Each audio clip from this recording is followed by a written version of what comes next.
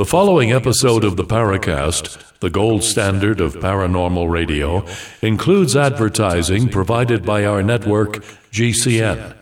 If you'd like to subscribe to an ad-free version of the program, plus the exclusive After the Paracast podcast, please visit www.theparacast.plus. That's P-L-U-S. Once again, that's www.theparacast.plus.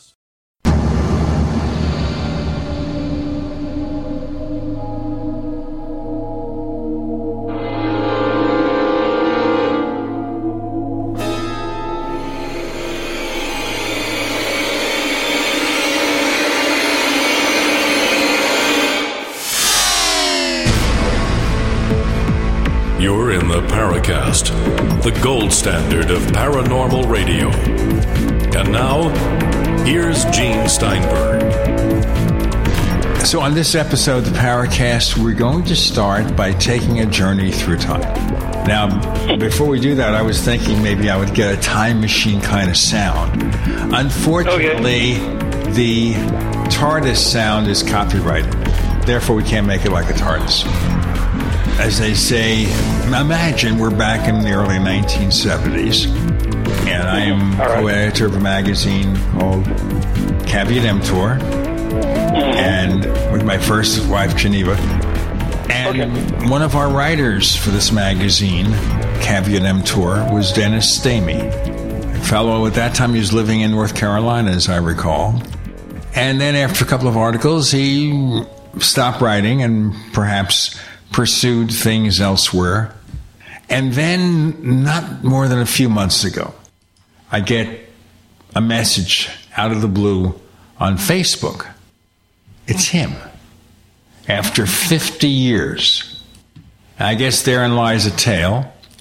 The other thing, of course, is that among all the other things he's done, he's retained his interest in the world of the paranormal, and he's written some books, one of which we'll be talking about here, called Mysterious Snipers, Slashers, and Animal Rippers.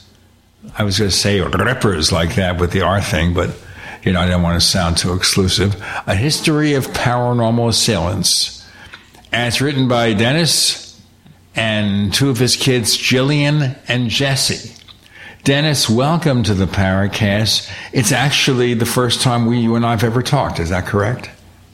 That's true, yeah. Right. Okay, so I was wondering here, how do you hoodwink your kids to helping you write a book? I'll tell you how it came about. Okay, I've been writing fiction. I wrote about 15 books. They're on Amazon Kindle.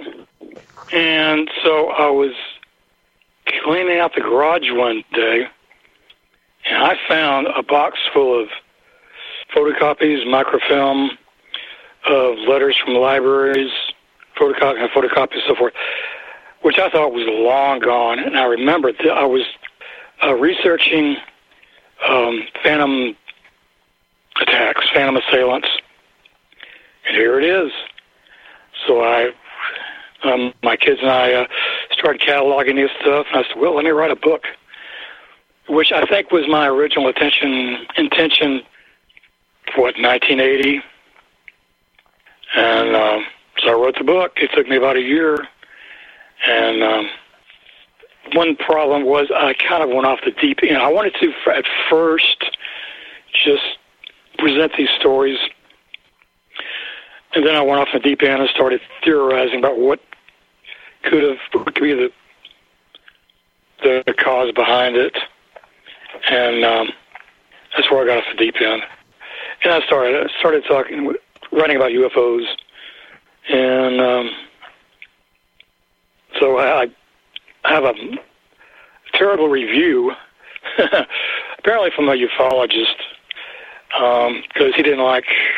I think his main problem was he didn't like the fact that I thought UFOs were not from space. I thought they were paranormal. I don't believe in Roswell. Don't believe in conspiracies of any sort. I'm a bit skeptical. And also I used a reference to an article by Joe Nickell was anathema to ufology. He wrote an article about alien abductions. I agree with 100%. I think it's nothing but sleep paralysis. So, anyway, so the book was written, 2 years ago, and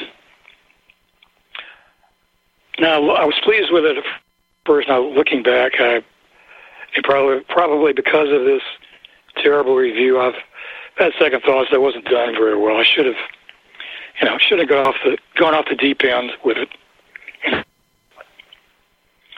But anything you'd like to ask? Of course, it's not the first bad review that book writers get, as you probably know.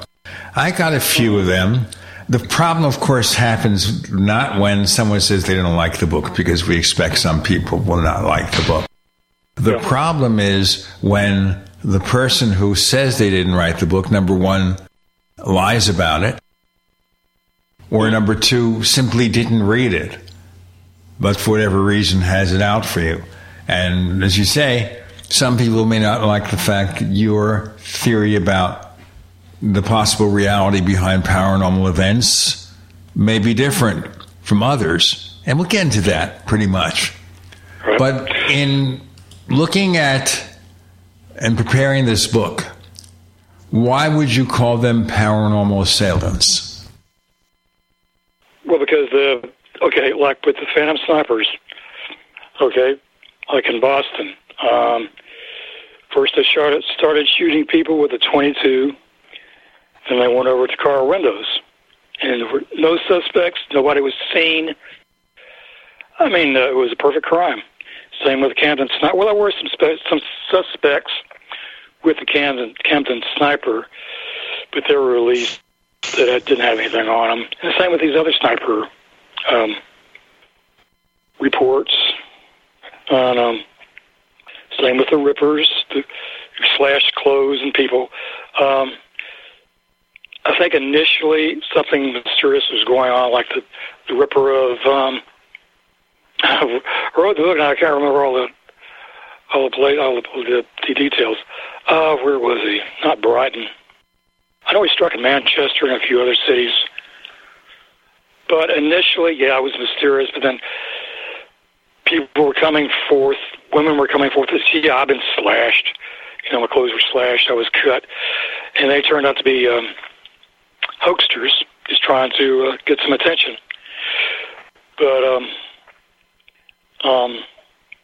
But nobody was ever caught. In any of the Phantom Sniper cases, nobody was ever caught. Nobody was ever seen. It's very mysterious. And it really started in the 20s, went over through the 40s. Then you had the windshield sniper. He struck first in Bellingham, Washington. A month or two later, he went over to Canton, Ohio. He was hitting windshields, hitting street lights. Then it stopped, and it went up, then it reoccurred in Washington. But a lot of these occurrences in Washington State could be mass delusion. Like I said, initially these reports start off as very mysterious. And then the hoaxsters come along, the paranoia. The same with the mad gassers who struck in Bodotort, Virginia, the 30s, and then 1944 in Illinois, Mattoon, Illinois. But still, nobody was ever caught. Nobody was ever seen. Very mysterious. And jump in whenever. Well, I'm just thinking here. Just the other day, I saw an episode of a former NBC TV show called Grimm. About monsters in Portland, and this group of policemen, including one of whom is a Grimm, a character from folklore who goes out and looks for evil Vesson, which is some sort of creature, of different types of creatures that can turn into werewolves or into pig people and mouse people and things like that. And there was an episode there about someone committing crimes like Jack the Ripper. And it turns out the reason they can't find out who this person is because one of the characters in the show is possessed every so often by this spirit, this evil spirit, when he's asleep. There you go, paranormal assailant. Anyway, Dennis Stamey is joining us with Gene and Tim. You're in the Paracast.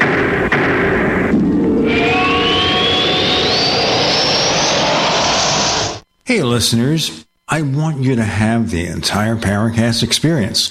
So I'd like to tell you about After the Paracast. After the Paracast is an exclusive feature for subscribers to the Paracast Plus. With After the Paracast, you never know what's going to happen next. After the Paracast features color commentary, special interviews, and further conversations with Paracast guests. With Paracast Plus, you can download a very special enhanced version of the Paracast also. We do offer exclusive music, videos, and more features are coming. To get more info about subscribing, please visit theparacast.plus. Once again, theparacast.plus. Prices are just $1.50 a week, less than a cup of coffee at your local convenience store. Check out theparacast.plus to learn more about Paracast Plus. Attention, your withdrawal has been denied by the U.S. government. Picture a world where your every purchase is monitored, tracked, and controlled by those in power to suppress the freedoms of those they see fit. Hi, my name is Jason Hansen. I'm a former CIA officer and New York Times bestselling author. And right now, I've become very focused on the impending rollout of the central bank digital currency. This is not a work of fiction. It's a terrifying reality looming on the horizon. But there is a bit of good news. I've partnered with Advantage Gold to offer you a solution. They are specialists in converting your traditional assets, like those inside an IRA or 401k, into tangible assets such as physical gold and silver. Don't allow your money to be controlled. Claim your free gold protection kit from Advantage Gold. Call 800-900-8000. That's 800-900-8000. Advantage Gold is not an investment advisor or a tax advisor. Call 800-900-8000.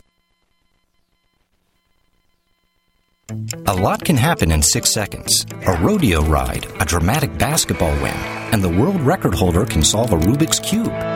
6 seconds is how long it takes for an 18-wheeler traveling at a safe speed to come to a complete stop. And in those 6 seconds, that truck will travel the length of 2 football fields. So please, give them room. Never cut in front of a large truck for any reason. Our roads, our responsibility. Learn more at sharetheroadsafely.gov. Wellness and self-care doesn't have to be complicated. So keep it simple and take good care of yourself with Sunny Bay heating pads. Our heating pads soothe pains in the neck, back, and shoulders while relaxing muscles and increasing blood circulation. Sunny Bay heating pads have always been made in the USA and hand-filled to perfection with the highest quality materials. Sunny Bay heating pads are the perfect wellness gift for loved ones or yourself. See all of our high-quality products at sunny-bay.com, including heated body pads, neck pillows, heated neck and body wraps, and our stress-reducing lavender line.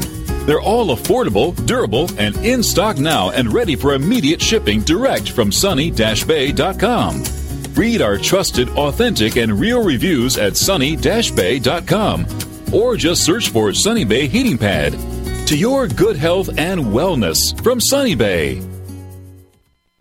G'day, I'm Jamel that works with Dr. Joel Wallach and the GCN team with Longevity at teamg'day.com.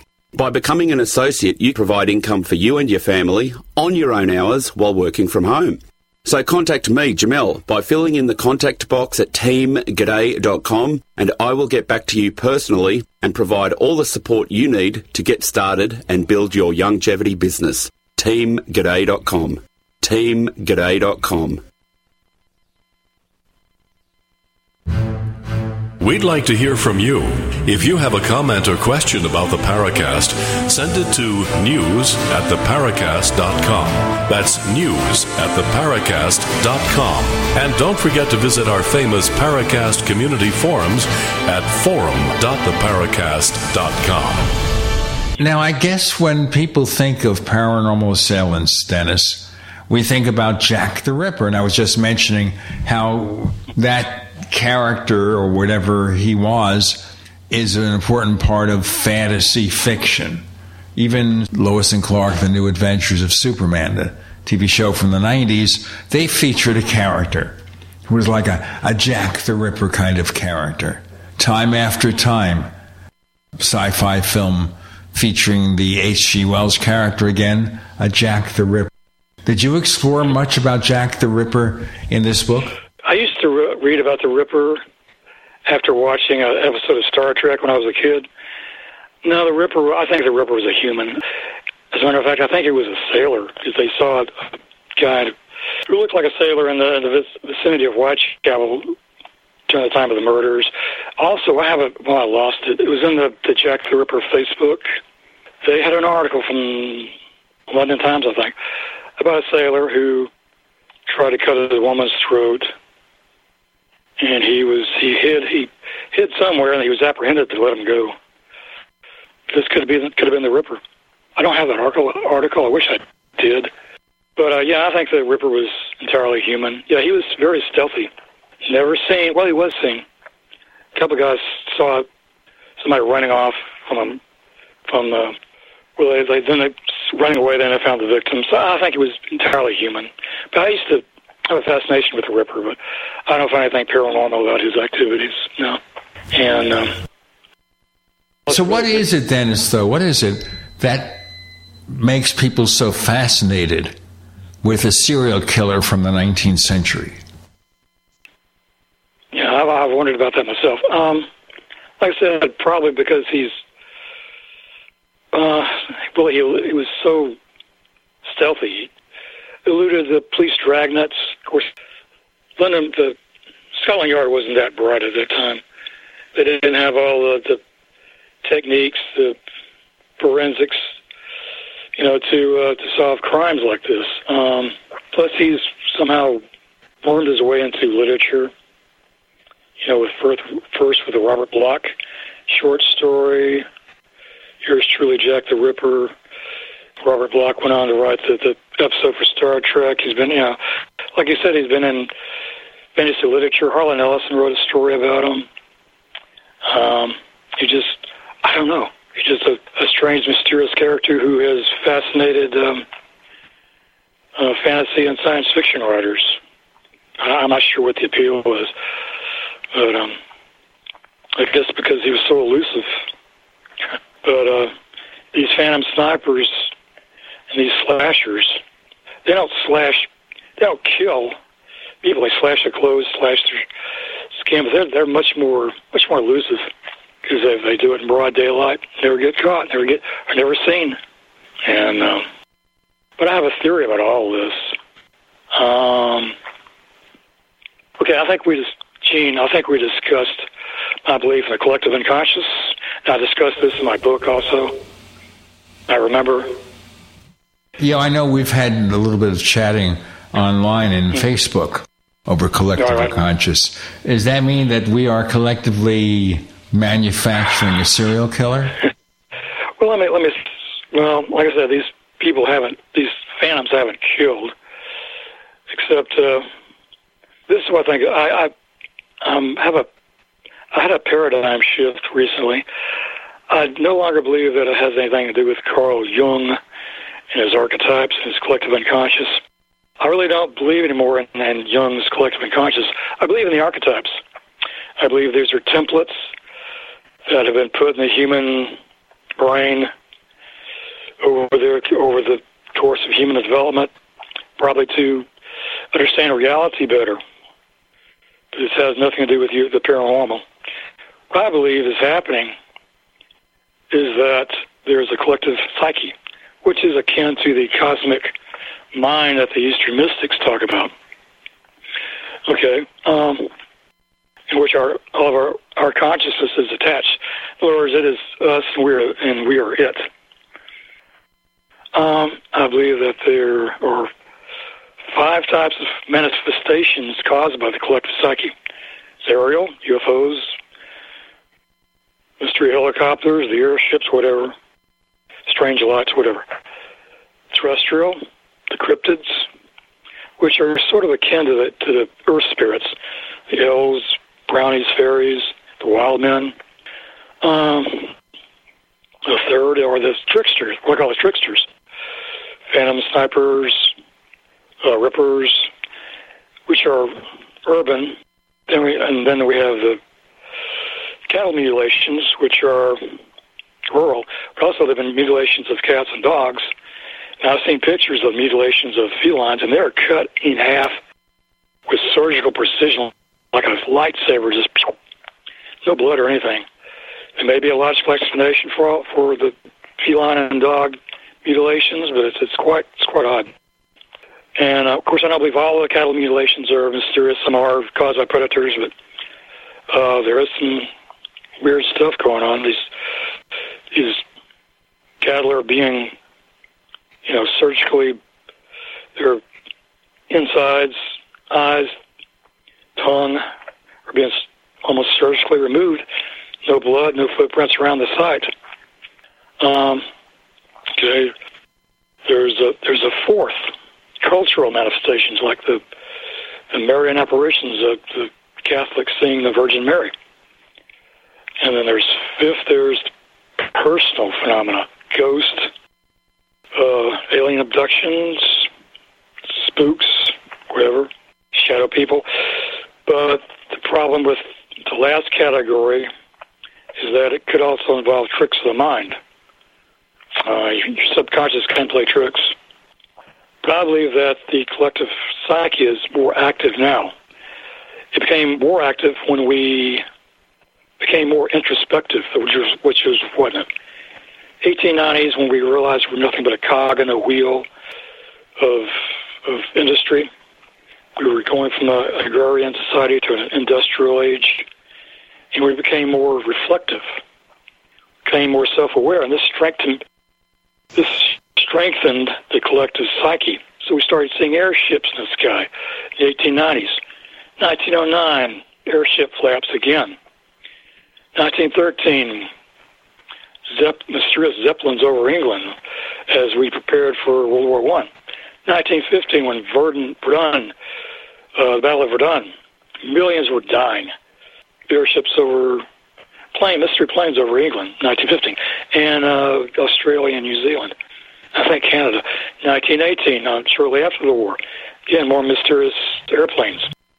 We're to break for a few moments, Dennis, and we've got more to come to talk about great, strange things that are happening.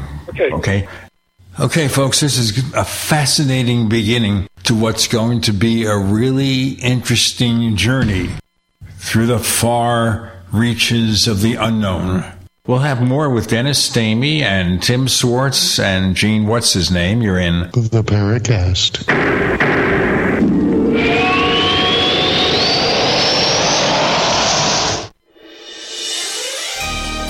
Thank you for listening to GCN. Be sure to visit GCNlive.com today. If you're concerned about the power grid and want to generate your own supply of off-grid electricity, this will be the most important message you'll hear this year. Here's why. We now have a small number of solar generators back in stock. These emergency backup systems provide life-saving backup power when you need it most. And unlike gas generators, solar generators run quietly, emit no dangerous fumes, and produce an endless supply of free electricity from the sun. Whether it's wildfires, dangerous weather, power grid issues, or just getting off the grid, you'll never have to suffer through painful power outages again. Even better, all this week, radio listeners get over $700 in free off-the-grid bonuses, too. Go to mysolarbackup.com to learn more and check availability. That's mysolarbackup.com.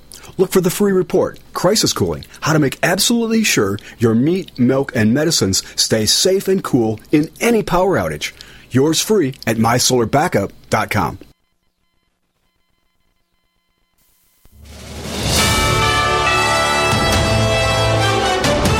USA News Update. A Georgia grand jury is expected to begin hearing the case against former President Trump as early as Monday. The Atlanta Journal-Constitution says former Georgia Lieutenant Governor Jeff Duncan confirmed that he is scheduled to testify on Tuesday. At least 80 people have been killed on Maui as search and rescue operations continue in the resort town of Lahaina.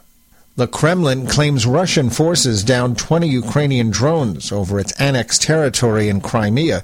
The drone strikes follow similar attacks on Moscow. Plenty of cheers in western New York on Saturday as Buffalo Bills defensive back Damar Hamlin returned to the football field.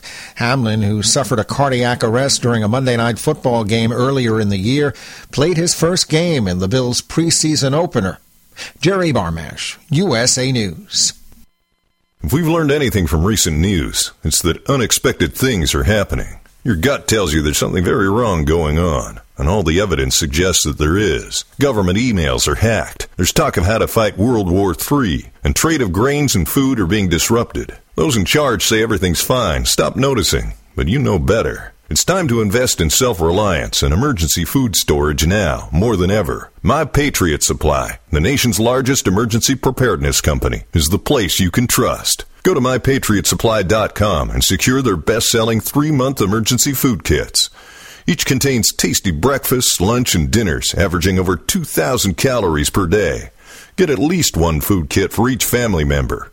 For a limited time, save 25%, plus get free shipping on all their 3-month emergency food kits. Go to MyPatriotSupply.com today. It's time to prepare for what's coming. MyPatriotSupply.com. Do you need to get your hands on some extra money right now? Maybe $25,000 or more? If you're a homeowner, now is a perfect time to get cash out while homes in many neighborhoods like yours have gone up in value. You can use the money for anything. It's yours. You can buy an investment property, pay off higher interest debt, or make home improvements. If you need $25,000, $50,000 or more, now is the time. Home values are up, and so is your equity. We offer you a way to use it. No need to use your savings. Call New American Funding now and see how much cash out you can get. Call 800-721-2477. 800-721-2477. 800-721-2477. That's 800-721-2477. NMLS 6606. www.nmlsconsumeraccess.org. This is not an offer or commitment to lend. Subject to borrower and property qualifications. Not all borrowers will qualify. Terms and conditions apply. Equal housing opportunity.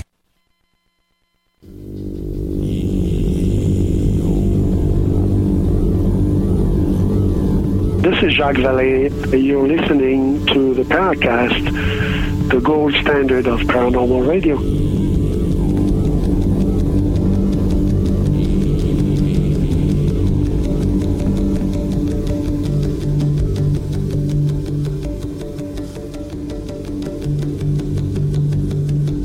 We don't want to pretend here, by the way, folks, that the voice of Tim Swartz is paranormal, created by our collective unconscious, more like a collective nightmare. Is that right, Tim?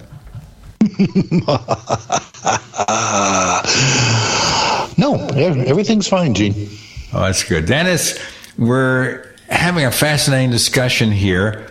And part of it, of course, is due to the book that he wrote with his kids, Mysterious Snipers, Slashers, and Animal Rippers, A History of Paranormal Assailants.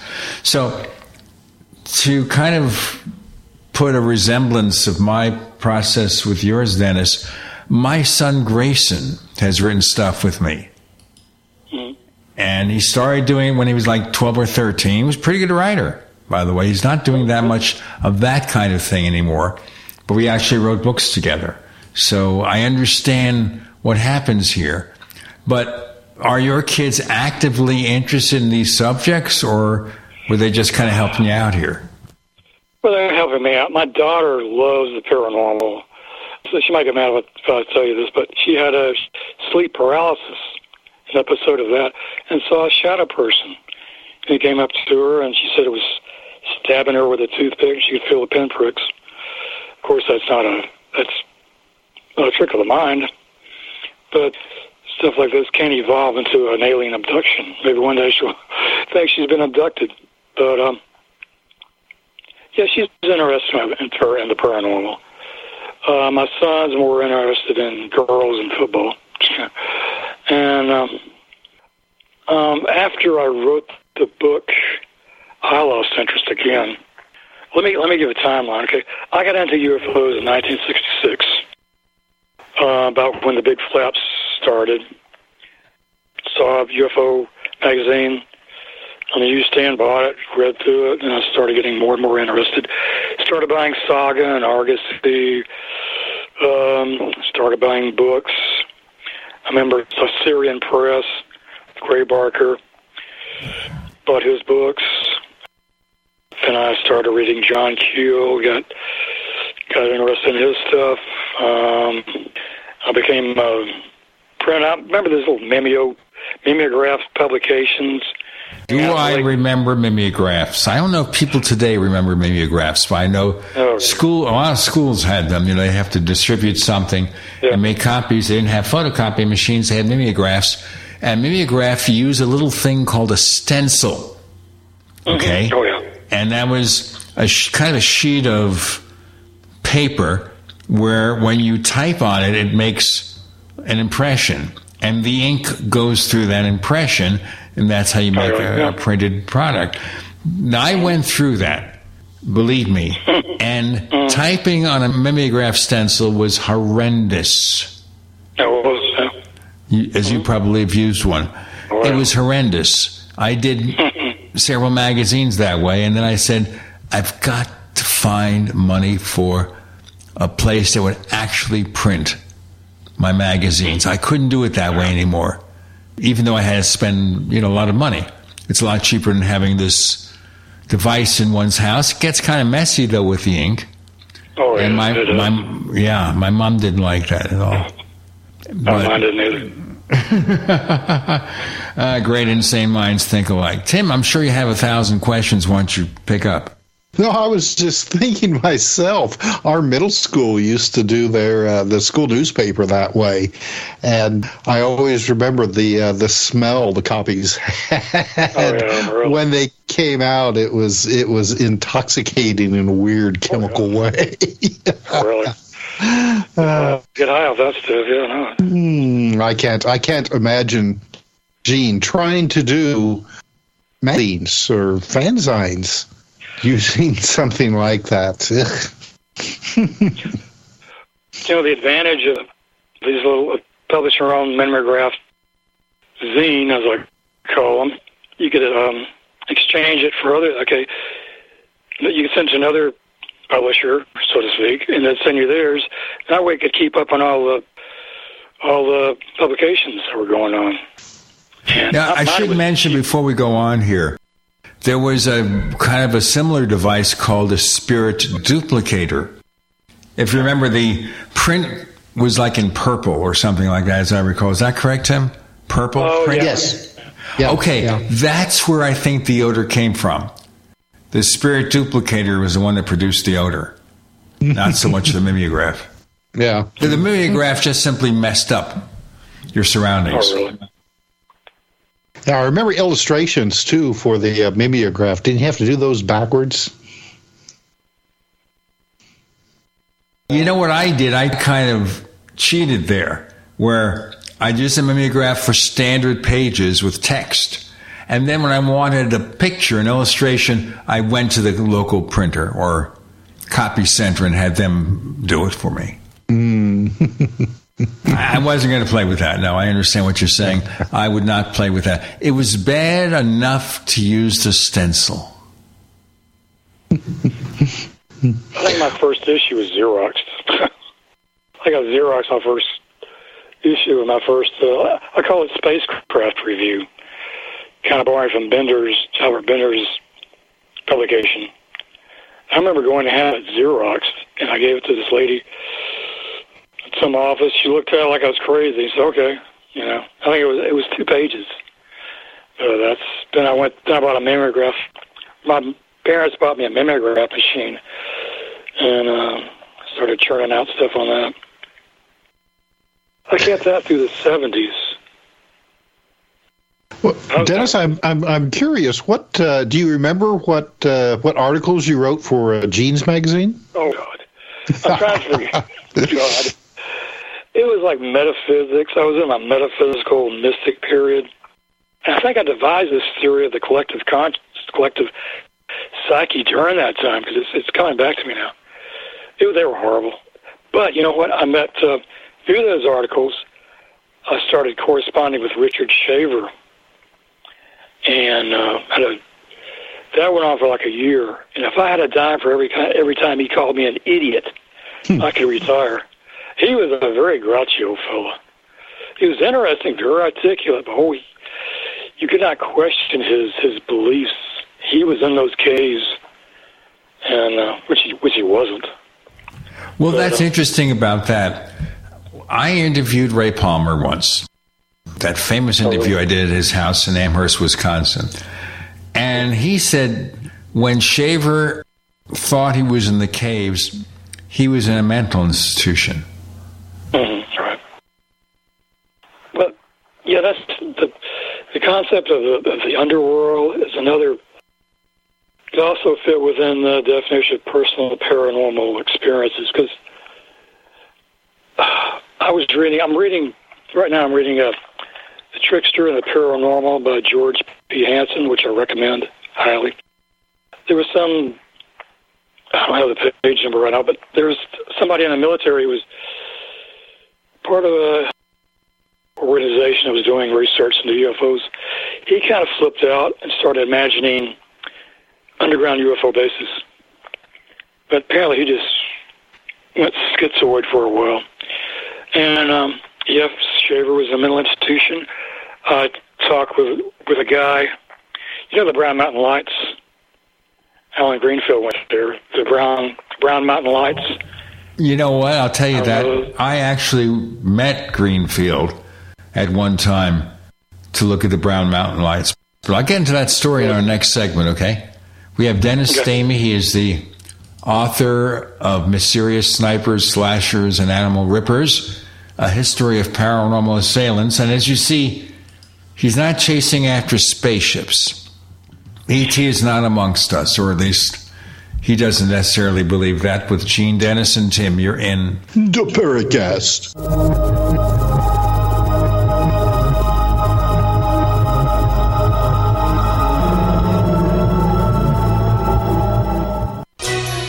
Thank you for listening to GCN.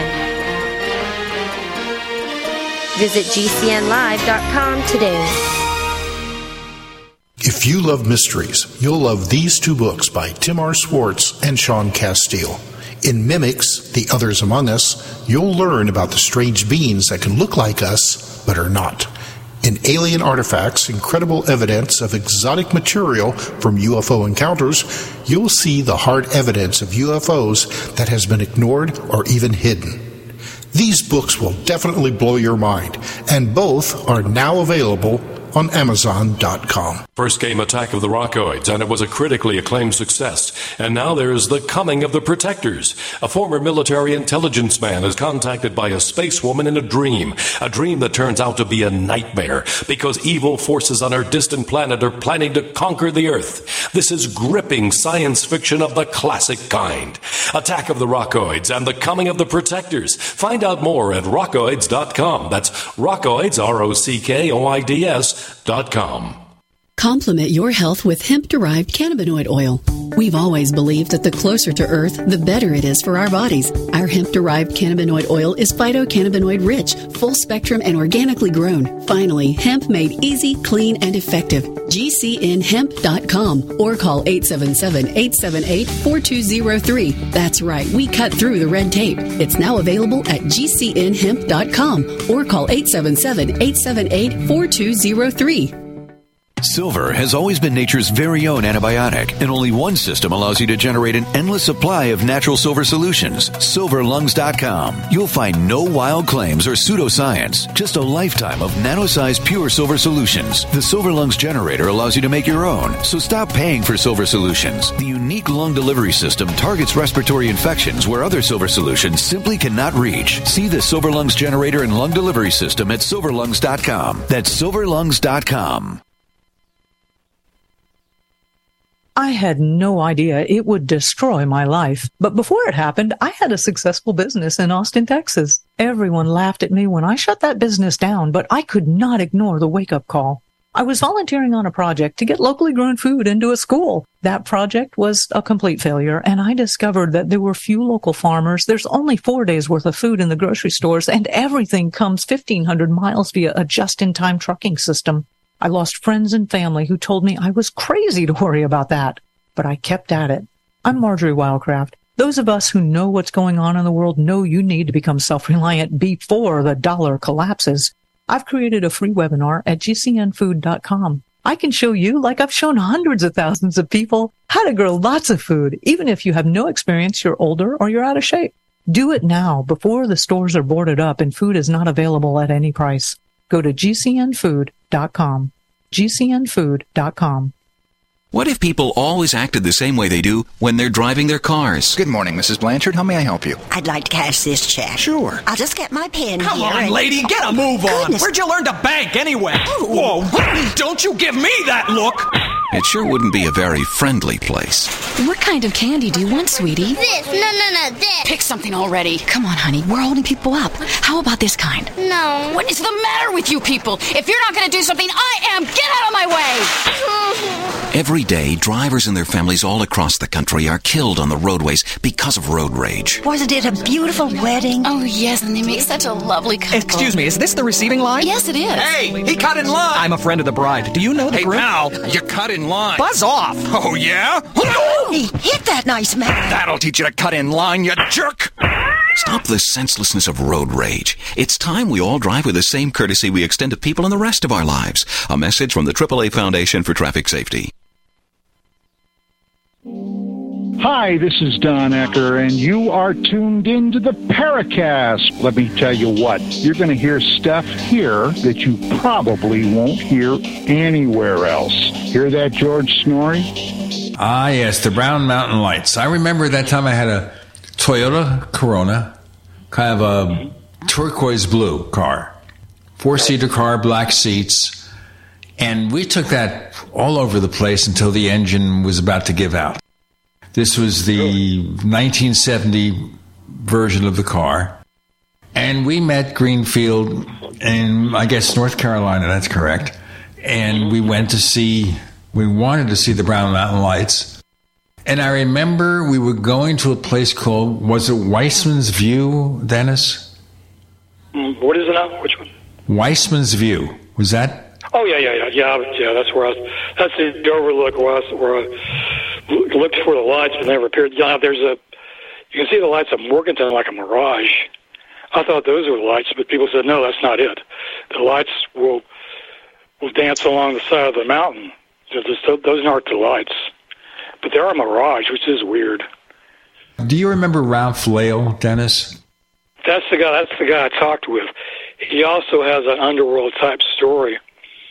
Yeah, I talked to him, and his story matches that of the medieval fable about Tannhäuser, except instead of going to some underworld realm, he went to Venus. But it matches closely that myth, that fable, and how I don't understand how, I didn't know about Tannhäuser, the myth. I still, even though I have a master's degree in medieval history, I still didn't know about it until I looked it up about a year ago. And how he could find details about that. Well, I guess he could have, but I'm doubtful. And but there are other cases. Now, the Manson family, Charles Manson envisioned through his LSD trips that there was an underworld, and they were going to retreat into that during the Helter-Skelter race war.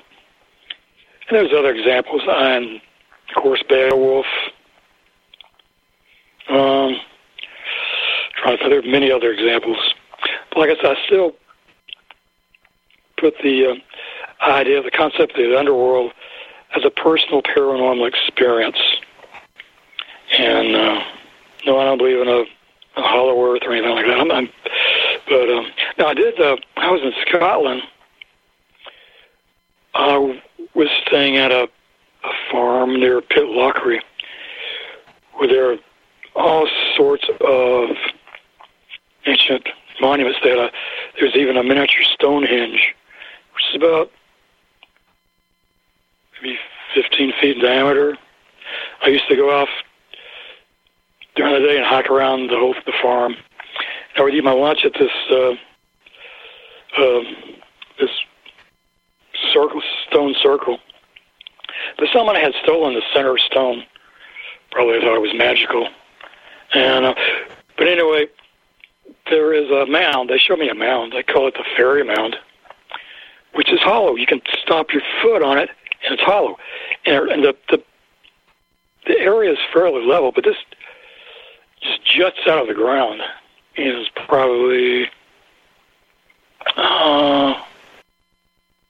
maybe 15 feet tall. You had to climb up it. But then I was walking around the area and stopped on the foot. And it seems like the whole area is hollow for maybe 100 feet around. So I don't know if this is a grave of a Celtic chieftain or what. But yeah, there are hollow. The hollow mounds are supposed to be a myth. No, they're real. There are hollow mounds. Who created them, I have no idea. But well, if you look, Dennis, at not only mythology, but even more recent, personal examples of people who have had weird experience, you'll find that there seems to be two experience types. And I'm really just making it down to black and white because there are gray areas as well. People are either taken up into the sky or they're taken underground. And you hear the same kinds of stories from 1,000 years ago, and you're hearing them today. People who claim to have had UFO experiences or similar weird events. Yeah, I have a book, Fairy Faith, The Fairy in Celtic Countries, and there are many tales about people being taken into the hollow hills, to the mountains, and to an underground realm by the fairy folk, the gnomes, or whatever. And yeah, this is analogous to the alien abduction stories or the contactee stories, where instead of the under the earth are taken to other planets. Yeah, but again, it falls within the personal paranormal experiences. And can I say something about UFO, about the UFO movement? May I? Sure, go for it. Okay, first off, I don't believe in UFOs per se. I don't believe in Roswell. I think it was nothing but a mogul balloon. I don't believe that the government there's a conspiracy by the government to suppress evidence. I think there is classified stuff that they haven't released, but there's no bodies. We're hearing this now from David Grush. We're in the congressional hearings which are coming down to nothing. He can't give proof.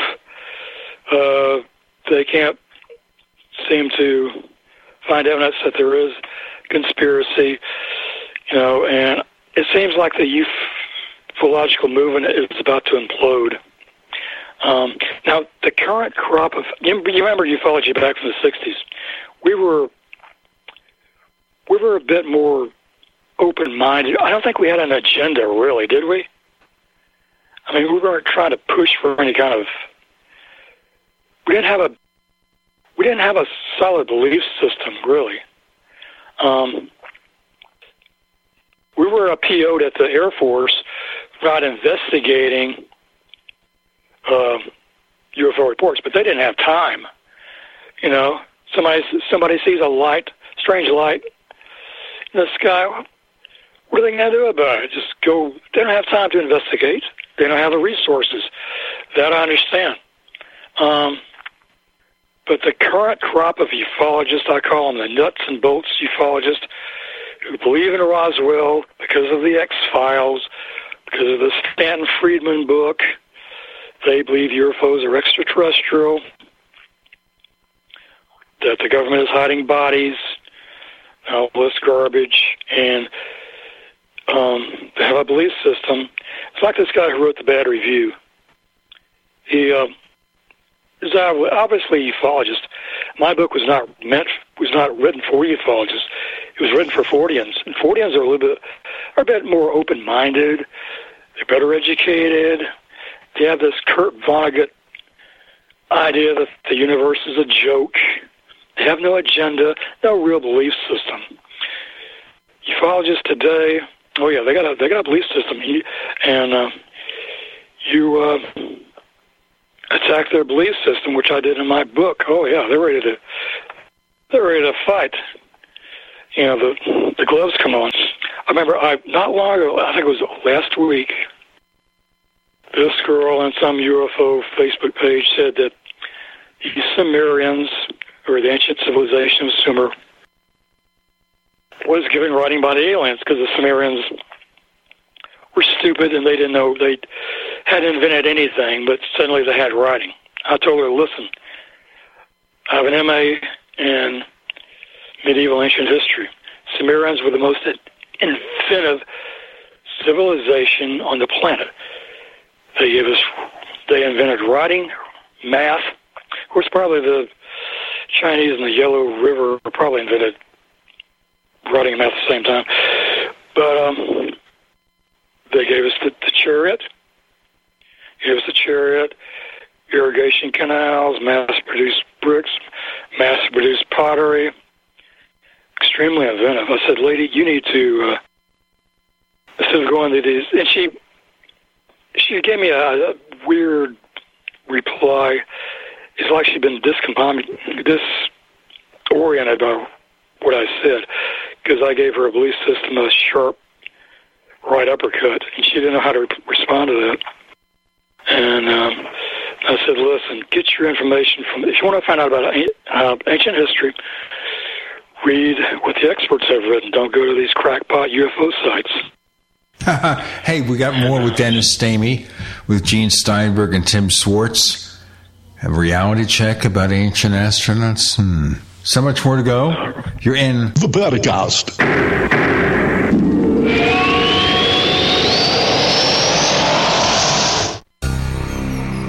Thank you for listening to GCN.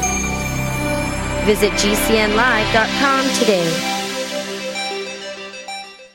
Hey, listeners. I want you to have the entire Paracast experience. So I'd like to tell you about After the Paracast.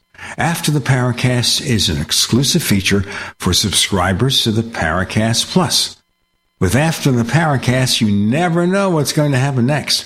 After the Paracast features color commentary, special interviews, and further conversations with Paracast guests. With Paracast Plus, you can download a very special enhanced version of the Paracast also. We do offer exclusive music, videos, and more features are coming. To get more info about subscribing, please visit theparacast.plus. Once again, theparacast.plus. Prices are just $1.50 a week, less than a cup of coffee at your local convenience store. Check out theparacast.plus to learn more about Paracast Plus.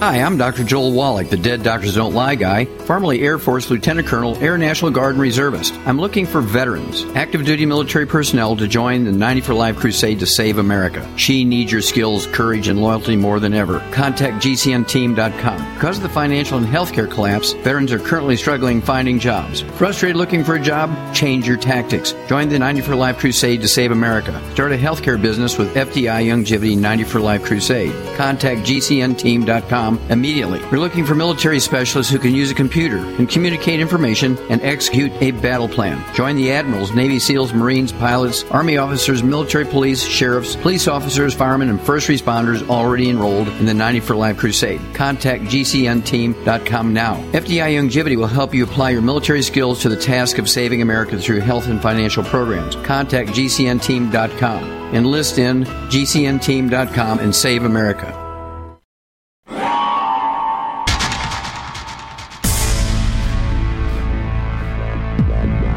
Welcome back to the Paracast, the gold standard of paranormal radio. And now, here's Gene Steinberg. So, Dennis, the basic point here is that we had civilizations way back when that were advanced enough to come up with some pretty interesting inventions. We didn't have to have E.T. come down and show us. Oh, the ingenuity of the human species is unimaginable. No, we don't need ETs. Now, Brian Dunning and Skeptoid, he devastated the ancient astronaut theory. But it was done for when I was taking my graduate and undergraduate degrees in ancient history. I met von Donigan in 1974. He had a lecture at Western Carolina University in Cullowhee, North Carolina. I ran up to him after the lecture. We were out in the parking lot. I asked him something controversial. I forgot, something he had been implicated in. I forgot now what it was. He got kind of huffy. Were you talking about the hotel problem where he was arrested for something? Yeah, I think so. Something like that. I think so. Something along those lines, yeah. I recall it being a financial crime of some sort. It doesn't mean he has nothing interesting to say. That we can evaluate on its own terms, but just to point that out. Yeah, I think it was. But I was a little naive teenager. I didn't know any better. And but he shook my hand and then walked off. Should have got his autograph. But even at that time, I really didn't really accept the ancient astronaut theory.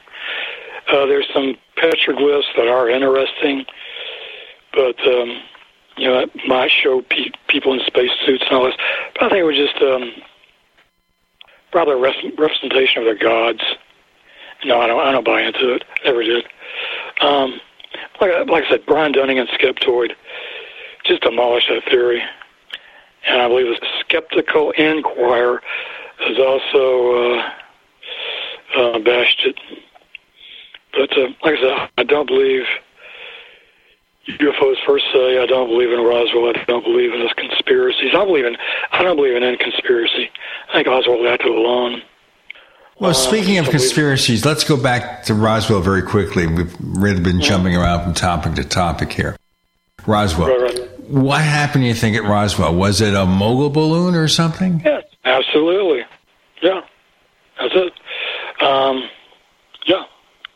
What gets me, if UFOs are crashing at the rate that these nuts and bolts ufologists, these children of the X-Files series want us to believe, they have worse design problems than Boeing Airlines, and and if they're okay. Another problem with the ET hypothesis is that the speed of light can't be broken. It's nearly impossible to go beyond the speed of light. Aren't there scientists, though, who are looking into the possibilities of warp drive? Well, they're going to have to. Well, even at the speed of light, you're going to have to go to warp 5 to say you're hundreds of light years away. You want to come to Earth, you're going to have to crank it up to maximum overdrive to get to Earth within a relatively short span of time. Plus, okay, let's say I'm an advanced civilization from another world. I've somehow found a way to travel through the galaxy via wormholes or whatever. First off, I see this world, Earth. These people are barbarians, killing each other, polluting our planet. I'm going to, keep them under surveillance. I'm not going to have manned space probes. I'm going to set up satellites around the planet, have them invisible. They're going to gather data. Occasionally, we'll send probes down to the Earth. Maybe get fauna and flora specimens. Maybe raise them in terrariums back home. I'm not going to reveal myself. I'm not going to buzz around a Air Force base or buzz aircraft. I'm going to keep. I'm going to do it. I'm going to do the probes secretively. I'm going to ask you more about motivations and how they would do that, but I wanted to jump back to Roswell. Now, Kevin Randall, you know who he is, right? Mm-hmm. Right, correct. Okay. Kevin Randall says they thoroughly investigated the possibility of a mogul balloon being responsible for what crashed at Roswell. And his point is that there was no evidence that any flight was actually scheduled around that time frame of a mogul balloon. They couldn't find one. Weren't these classified, though? I think they were classified at the time. But, no, there's this... No, I just don't... Preponderance of the evidence is for the mogul balloon hypothesis. And I just don't... No. But we've had sources credit what... I know when back in the 60s, there was talk about the Spitsbergen crash. Spitsbergen. In Norway. Yeah, Norway, yeah. Actually, I was a little neurotic ufologist in the late 60s. I think any of us paid any attention to Roswell. We thought it was a hoax. I never gave it much thought. I was more interested in the Men in Black and other stuff. But we didn't give Roswell much consideration, from what I remember. No, there's no... I worked with a guy who claimed his father was stationed at Roswell. That's where he met his wife. He said that there's a stairway going under the crash site. I don't believe him. He used to be full of tall tales. I don't believe him. His father might have been stationed at Roswell, but then I worked with another guy back in the 90s who claimed that his grandfather worked at Wright-Patterson Air Force Base and was shown the Roswell ship and the bodies. And the personnel guarding these artifacts said, if you tell anybody, we will kill you. I said, well, why did they show them to him? And they said they were going to kill him if he talks. I don't know, he was a teller of tall tales also. So we're getting the tales of Roswell really come from people who stress the truth, and but I haven't really looked into Roswell that much. But I read the articles from Skeptical Inquirer, and they're more. I think Joe Nichol, he's more believable than Stanton Friedman, in my opinion. Like I said, if a UFO did crash, they would have a contingency plan in place to retrieve the wreckage before these barbarians got hold of it. You know, you are raising a point there that I've made in regard to Roswell and other alleged UFO crashes. That if one of their spaceships crashed on Earth, they would have a program in place to recover the craft as soon as possible, to do damage control. Because if they were not operating completely in the open and they were just flying around, they didn't want to draw too much attention to themselves as much as they were. They didn't want us to get examples of their technology, obviously. They wouldn't just allow one of their spaceships to crash and be recovered in Virginia, Brazil, or Roswell, New Mexico, where crashes have allegedly occurred, without doing something about it. On the other hand, I have a very good conspiracy theory to hit you with Dennis on the other side. We have Dennis, Gina, and Tim. You're in the Paracast.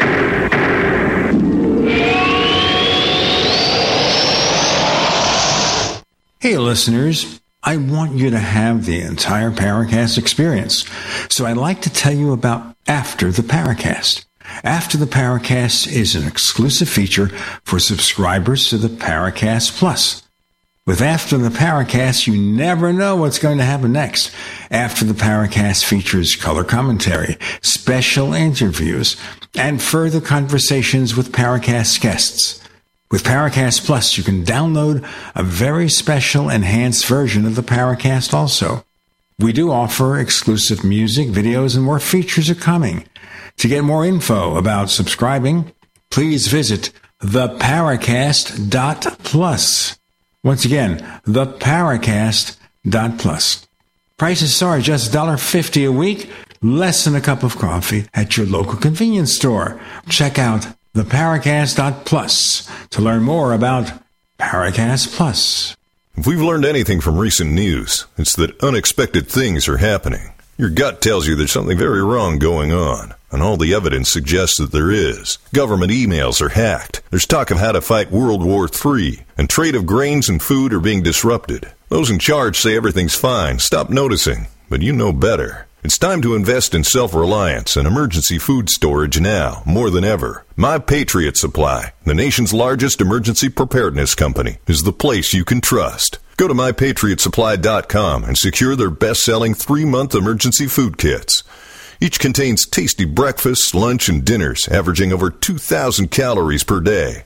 Get at least one food kit for each family member. For a limited time, save 25%, plus get free shipping on all their 3-month emergency food kits. Go to mypatriotsupply.com today. It's time to prepare for what's coming. mypatriotsupply.com. No matter how large or small your digging project may be, no matter how urban or rural, you must always call 811 before any digging project. 811 is our national one-call number, alerting your local utility companies to come out and mark any lines they have near your dig site. So before you do this or this, make sure you do this. For digging projects big or small, make the call to 811, brought to you by Common Ground Alliance. If you're concerned about the power grid and want to generate your own supply of off-grid electricity, this will be the most important message you'll hear this year. Here's why. We now have a small number of solar generators back in stock. These emergency backup systems provide life-saving backup power when you need it most. And unlike gas generators, solar generators run quietly, emit no dangerous fumes, and produce an endless supply of free electricity from the sun. Whether it's wildfires, dangerous weather, power grid issues, or just getting off the grid, you'll never have to suffer through painful power outages again. Even better, all this week, radio listeners get over $700 in free off-the-grid bonuses too. Go to mysolarbackup.com to learn more and check availability. That's mysolarbackup.com. Look for the free report, Crisis Cooling, how to make absolutely sure your meat, milk, and medicines stay safe and cool in any power outage. Yours free at mysolarbackup.com.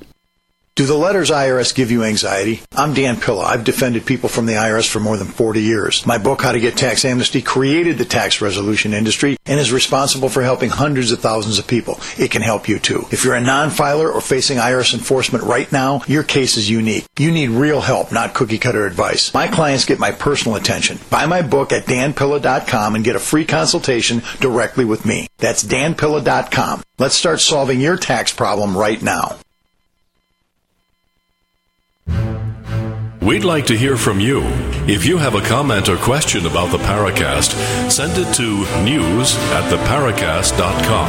That's news@theparacast.com. And don't forget to visit our famous Paracast community forums at forum.theparacast.com. Dennis Stamey, my conspiracy theory, and that is the reason we don't have the wreckage from Roswell, even though they might claim they recovered it, is because E.T. came down, their forensic crew, to pick up the spaceship and take it away, and that's why they don't have it. But they can't say that. So they're stuck in the mud with the story. And as you know, of course, in terms of crashes, the original one was Aztec, New Mexico. That was in Frank Scully's book, Behind the Flying Saucers from 1950. Frank Scully being, by the way, a gossip columnist. You know, that's not a serious newsman. You know, he's giving you gossip in Hollywood or on Broadway. He's not giving you the news, and he got this story from a couple of conmen. I'm thinking here that the Aztec story emerged from the original stories of Roswell. But remember also, the Roswell story itself disappeared the very next day after they said it was just a balloon, and wasn't resurrected until the late 70s when Stanton Friedman came aboard and found somebody. So, but are we saying here that everything people reported about Roswell was all bad memories, made up, mistaken, something conventional? Yeah, well, same with the 1897 Aurora, Texas airship that crashed, which was proven to be a hoax by journalists. Supposedly the people did have memories of it when it never even happened, you know. So it's the same scenario. People are going to remember stuff that didn't happen. It's the tricks of the mind, really. There are people I kind of remember. I read an article where people, some older, this was back in the 70s, people remember this Aurora ship, remember the document was small, they buried him, but later it turned out this was all a hoax. And most people don't remember it. Most people agreed it was nothing but yellow journalism, as they call it. But some people think they remembered the crash. So it's, so people do have false memories, But let me say this more about UFOs. I've never seen one. I remember most people are, except for airline pilots, military pilots in general, are experienced observers of the night sky. Now, when I was 13, before I got interested in UFOs, I used to go outside, memorize all the constellations, the planets, so forth. I was kind of sort of an expert on the night sky. Now, when I became interested in UFOs, I would sit on my roof of my garage and look for UFOs on warm, clear nights. Never saw anything. Saw a lot of meteors that could have been mistaken for UFOs, a lot of satellites, saw comets, saw a lot of, celestial stuff that could have been mistaken for UFO by an untrained observer. So there's a lot of misidentification of UFOs, and I believe that maybe 30% of what's reported is real, and the rest are either hoaxes or misidentifications of natural phenomena or aircraft or whatever. But I'm a skeptic up to a point. In fact, during the 80s, after I finished collecting data on what I was going to write as a book, the stuff on phantom snipers et al., I became a total disbeliever. I didn't believe any of it. In fact, I got rid of my UFO book collection, gave it all to MUFON, and just didn't believe it anymore.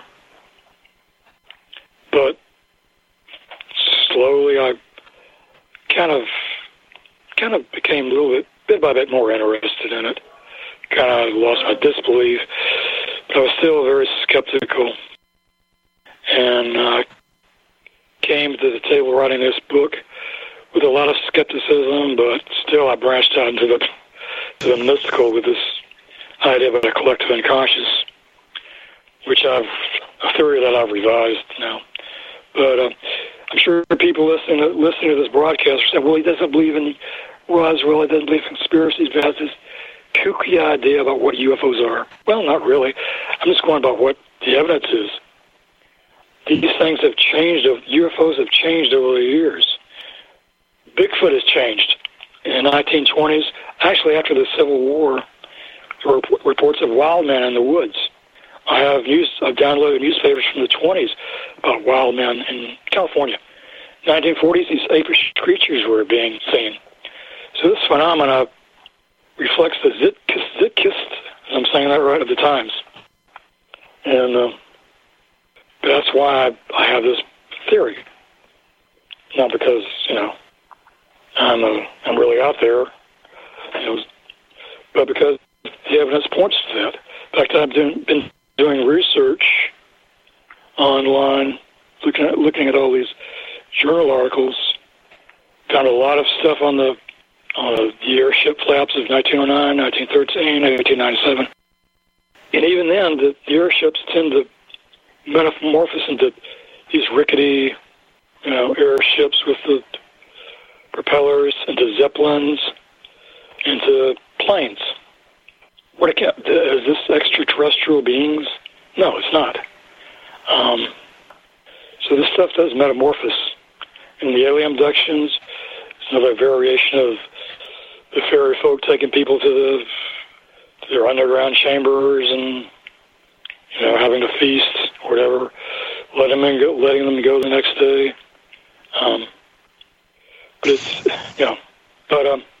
So, Dennis, what you started research on the like phantom snipers and then the mysterious slashers back in the 80s. I mean, what initially got you interested in researching that subject before, for a while at least, you abandoned it? Well, I went to the library, the Asheville, North Carolina Library, and for some reason or others, I must have been bored. I started looking through the New York Times in the 1800s, started seeing these articles about strange stuff. Most of the stuff Charles Fort had cataloged in his books. And I found some additional stuff. I thought, oh, this is neat. But at that time, I'd kind of sort of turned my back on UFOs. And then for some reason, I don't know how I got interested in phantom snipers. Maybe I think I was subscribing to the Fortean Times right then. I think they had an article on snipers or whatever. And I got interested as well. Let me look all this up. And I collected a mountain of information. Now, the evil book reviewer said that most of my stuff was from Google searches. No, it wasn't. He's a lawyer. Let's search this out, and then we'll get back to that. Okay. We got more to come with Dennis, Gene, and Tim. You're in the Paracast.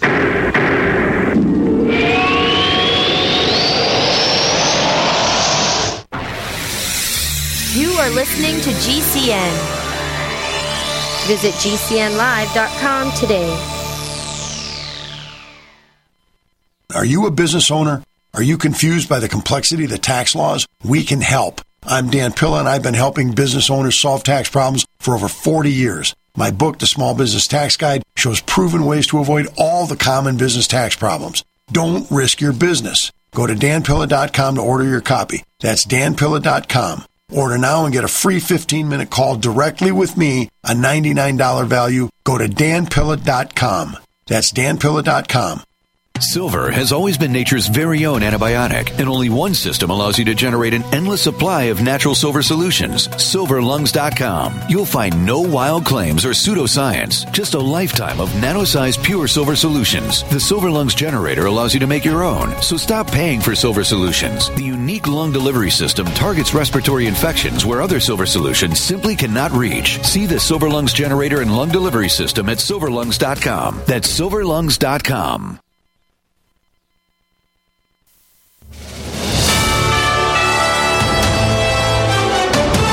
USA News Update.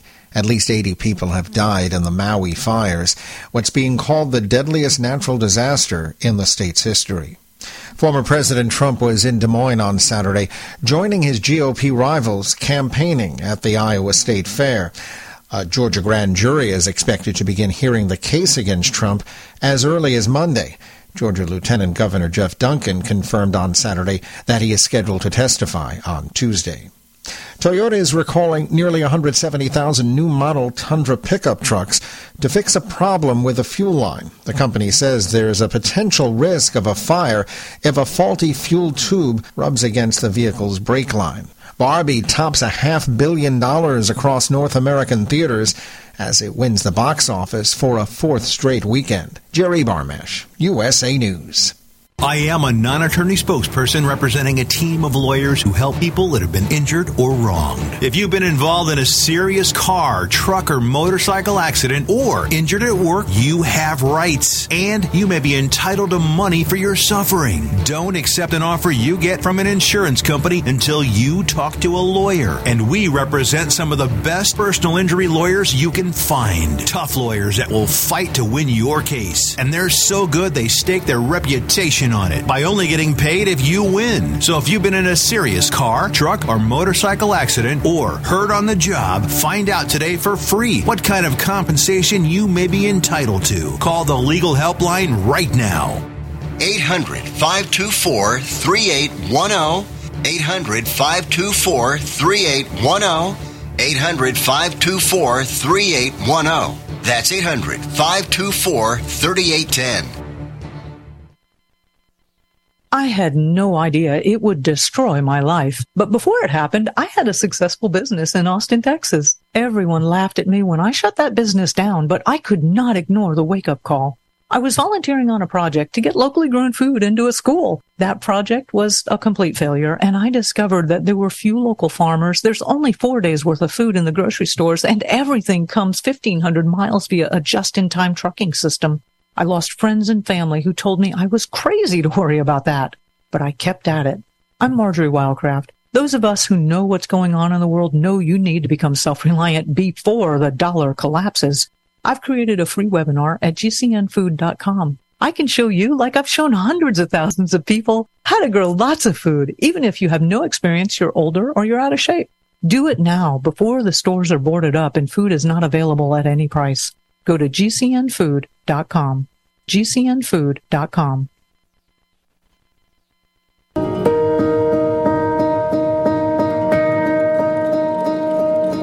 Hi, this is James Fox, Director of the Phenomenon and Moment of Contact. You're listening to the Paracast, the gold standard of paranormal radio.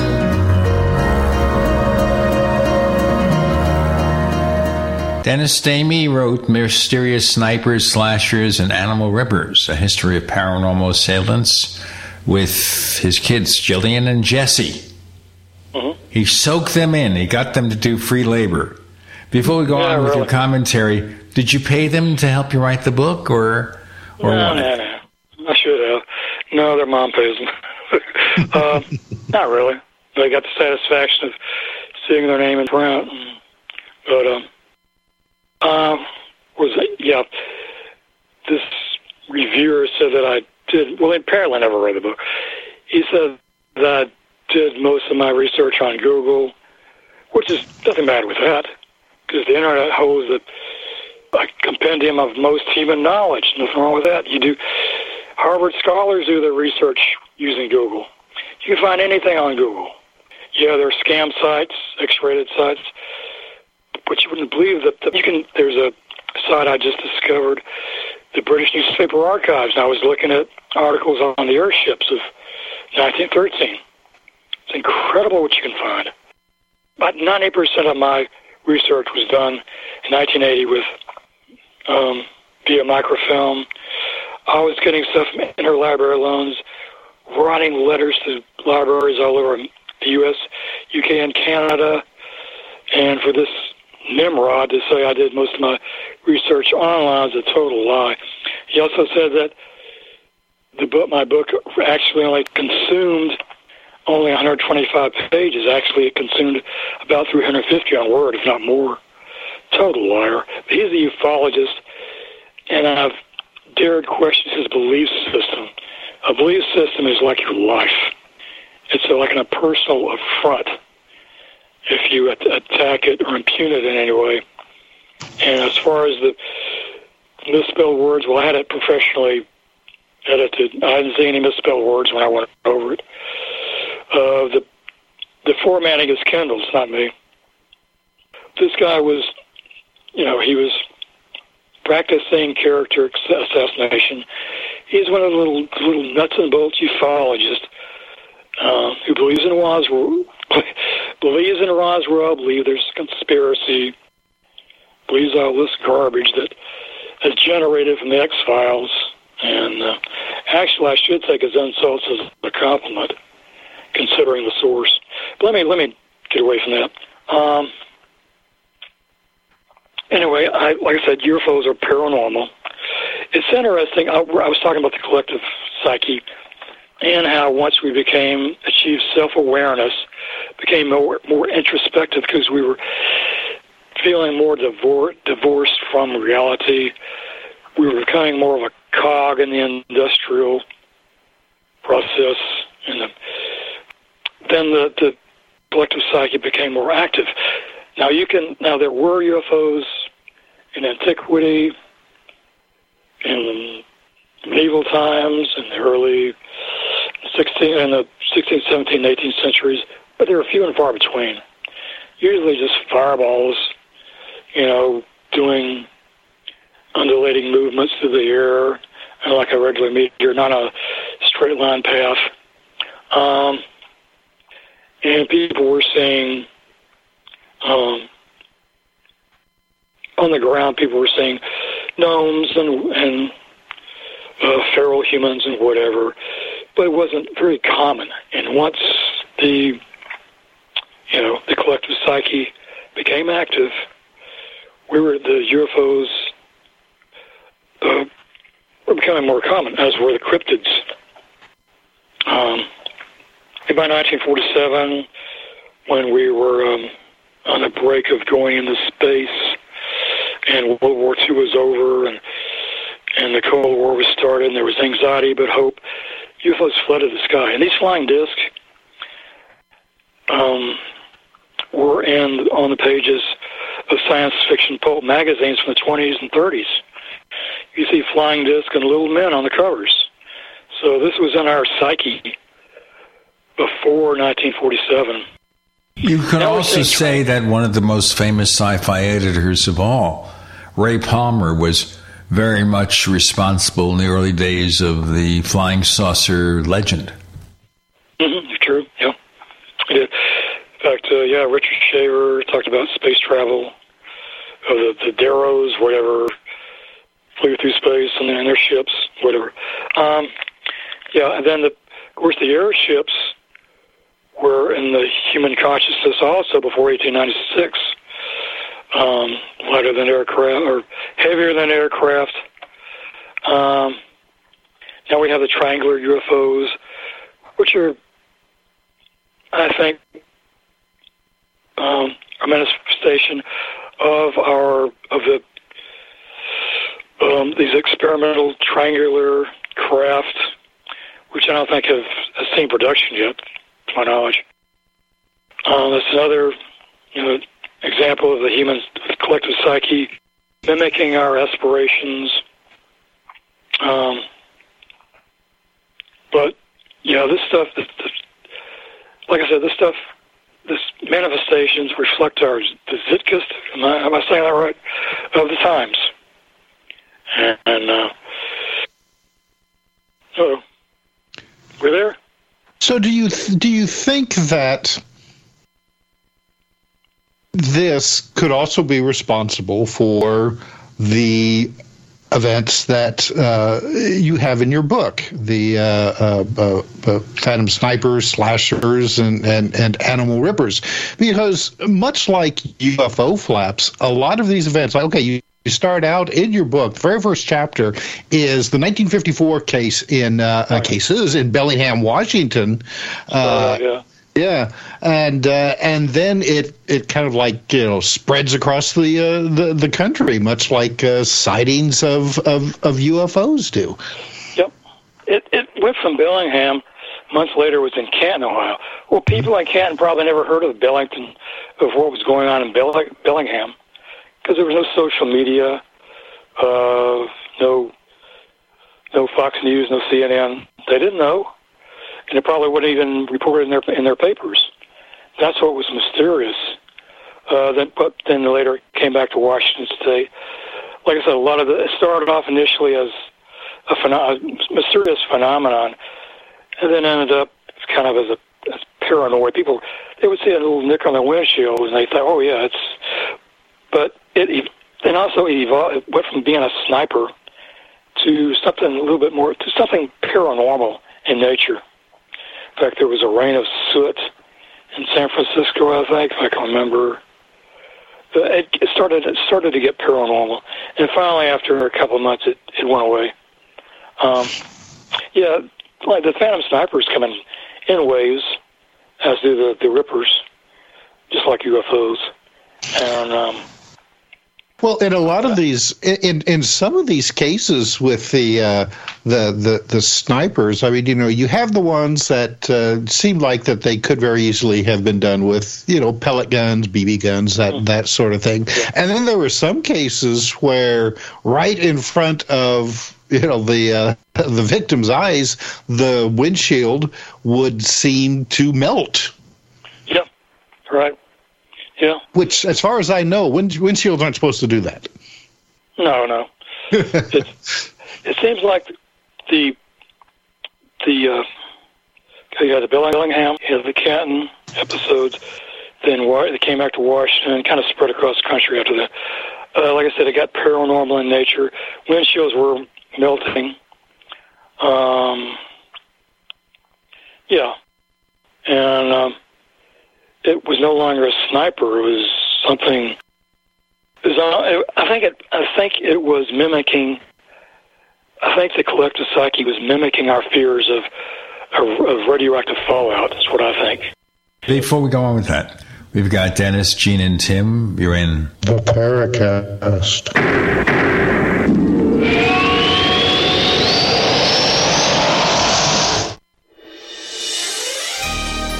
Thank you for listening to GCN. Be sure to visit GCNlive.com today.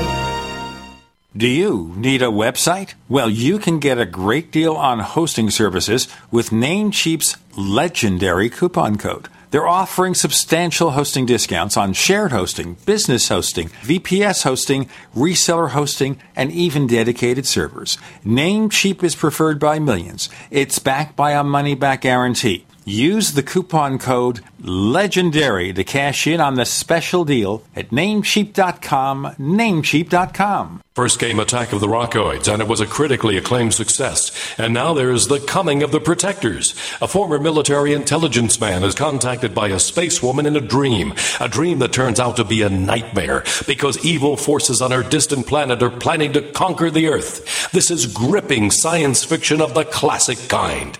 Attack of the Rockoids and The Coming of the Protectors. Find out more at rockoids.com. That's Rockoids, ROCKOIDS.com. Hi, I'm Dr. Joel Wallach, veterinarian and naturopathic physician. The Dead Doctors Don't Lie guy with an important message. Take charge of your health. Do not continue to blindly follow the system that has failed us all. I appreciate GCN listeners because you're open-minded and intelligent. If our system is so great, why is it that the United States, the USA, ranks nearly 60th worldwide in longevity and number 1 in obesity? All the while we spend more money than all the other countries combined annually on unnecessary healthcare procedures and toxic drugs. It doesn't take much to get on track. Not with the government or pharmaceutical companies, but rather you in control of your own health with a basic understanding of nutrition and supplementation. FDI Longevity has the finest quality health, sports, and energy supplements available. GCN listeners are invited to join our team of people who want to stay healthy well into old age. We are currently looking for specialists to represent FDI Longevity and save America. To buy products at wholesale prices or join our business team, go to GCNteam.com. That's GCNteam.com. Support GCN. Get healthy.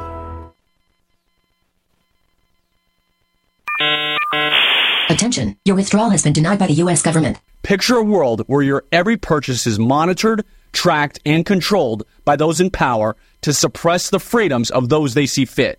Hi, my name is Jason Hansen. I'm a former CIA officer and New York Times bestselling author. And right now, I've become very focused on the impending rollout of the central bank digital currency. This is not a work of fiction. It's a terrifying reality looming on the horizon.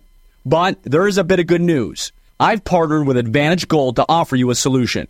They are specialists in converting your traditional assets, like those inside an IRA or 401k, into tangible assets such as physical gold and silver. Don't allow your money to be controlled. Claim your free gold protection kit from Advantage Gold. Call 800-900-8000. That's 800-900-8000. Advantage Gold is not an investment advisor or a tax advisor. Call 800-900-8000. Get healthy, not high, with 100% pure CBD powerful natural pain relief from Veterans Vitality. GCN listeners, have you ever thought about how CBD may help you? I'm sure you have heard about the many benefits of CBD. Well, here's your opportunity to try before you buy.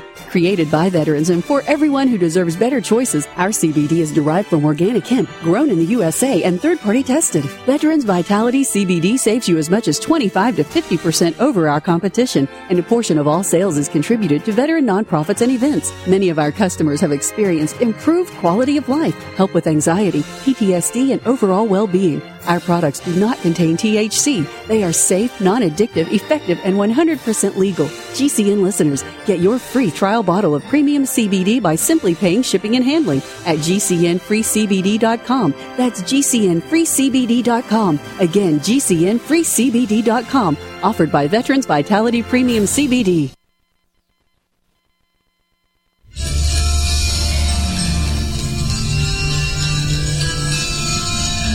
Hi, this is Bryce Abel. I'm the producer of Dark Skies, the co-author of AD After Disclosure, and you are listening to the Paracast, the gold standard of paranormal radio.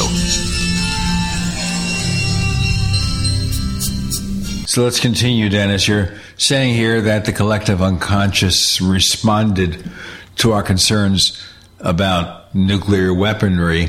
And I'm thinking a corollary to that is people claim to meet up, especially in the 50s, with space people, the contactees, always or almost always said they're here to warn us about the dangers of nuclear weapons.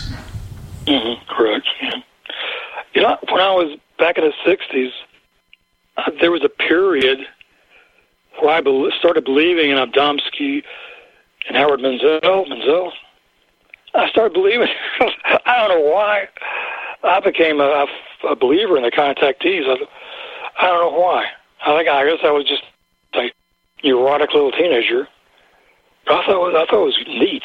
The Space Brothers with long, shoulder-length hair coming to this hippie-type aliens coming to warn us about war and we need to, be at peace. I thought it was great.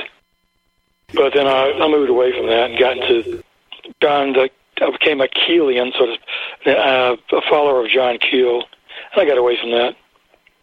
I wanted to just bring up here, and just to infer something here, in terms of the contactees, Howard Menger. Howard Menger is an interesting character, not that he didn't come out with the same claims as other contactees, but two things.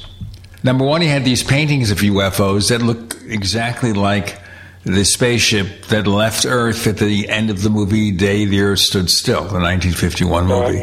That's one thing he did.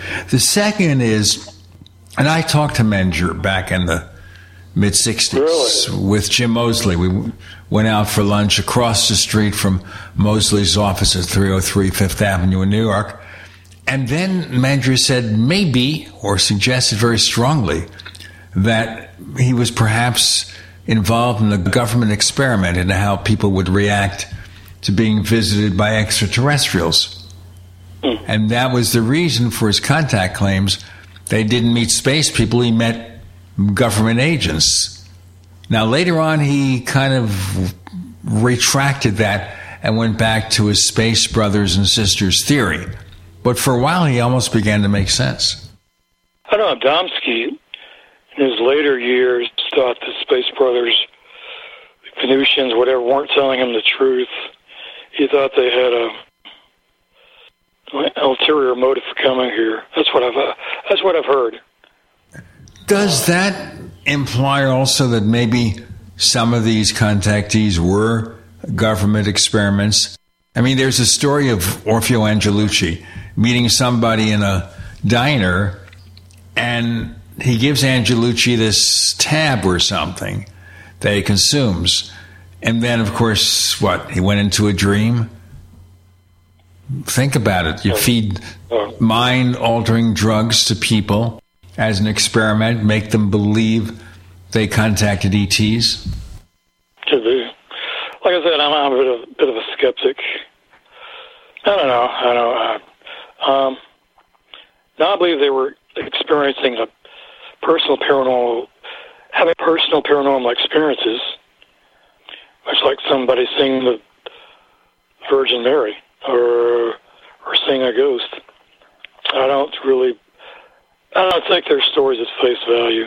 No, but something I think most of the contactees did experience something paranormal, and it was being shown to them within their own frame of reference. But I don't believe it per se. No. I don't know. As far as government agents and all that, I don't know. I have no comment on it. I'm skeptical of that. But Dennis, you said something interesting about the windshield snipers.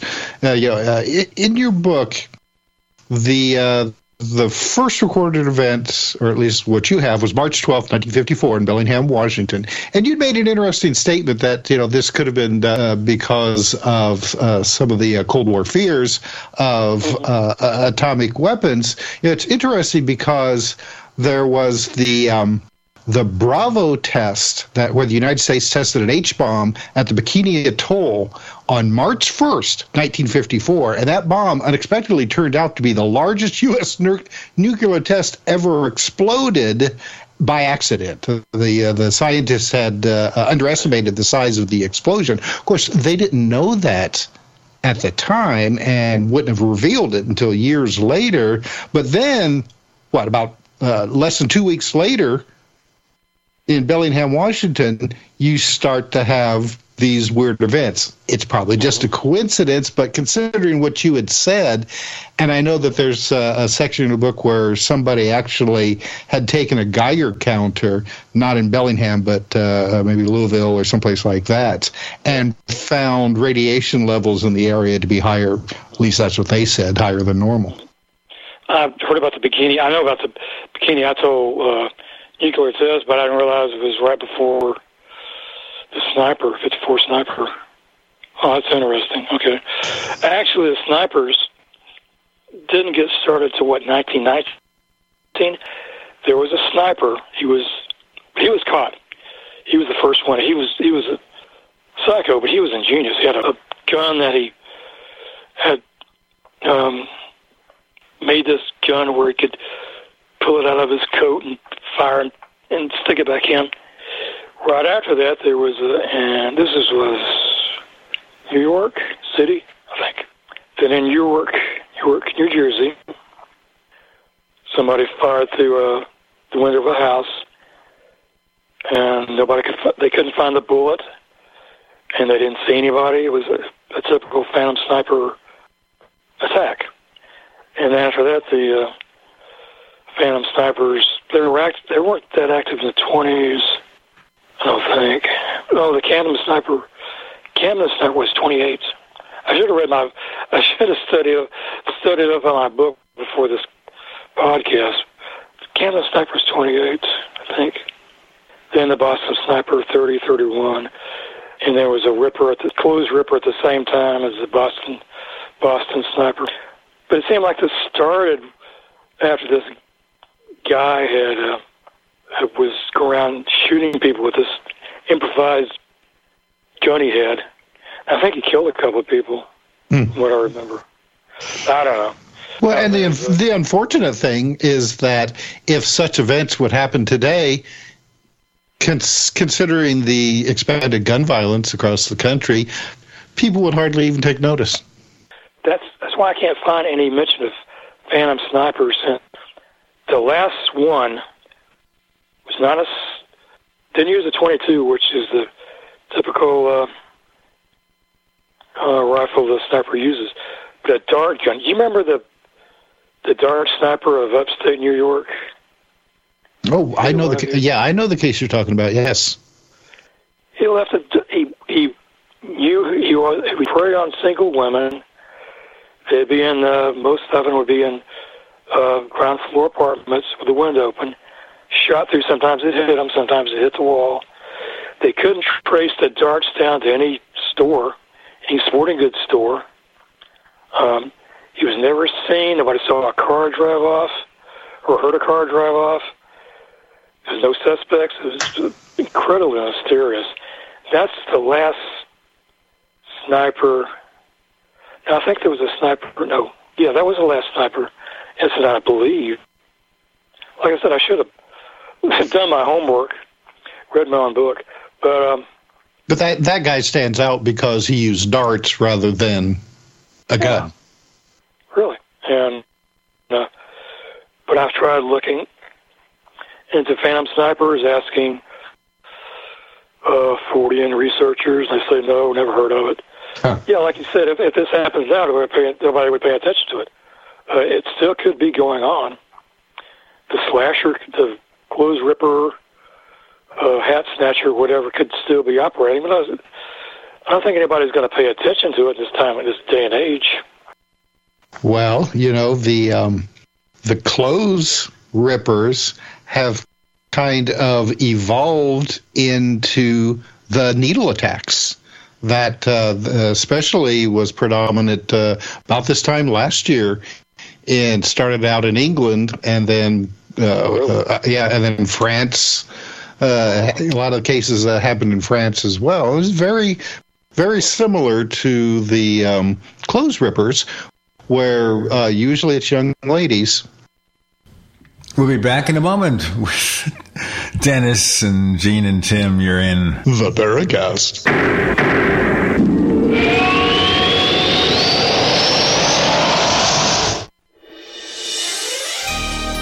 Thank you for listening to GCN.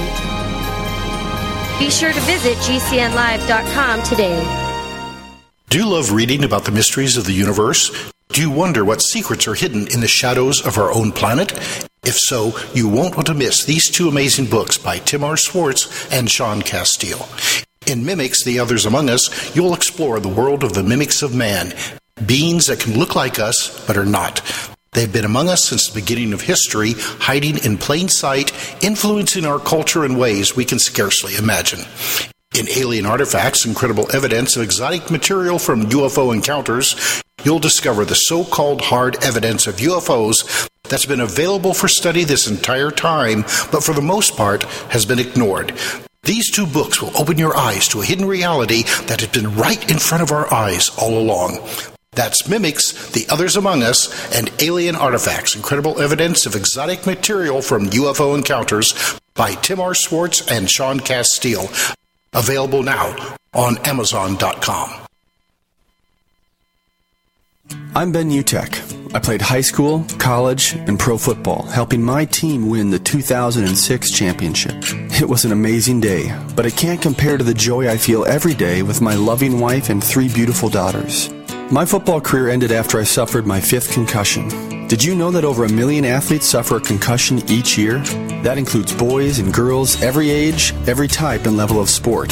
It isn't always clear that a player has had a concussion, so parents, athletes, and coaches need to learn about concussion signs and symptoms.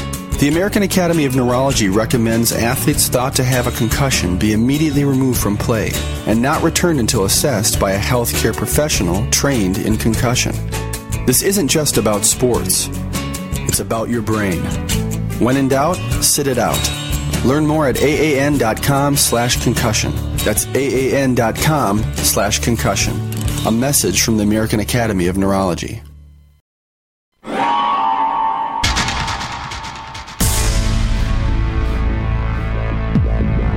Welcome back to the Paracast, the gold standard of paranormal radio. And now, here's Gene Steinberg. You want to continue, Tim Swartz, about those instances you were referring to in our previous segment? Right. They're referred to as needle attacks, and they get a lot of media attention, especially in the UK, about this time last year, I think starting in the spring of 2022.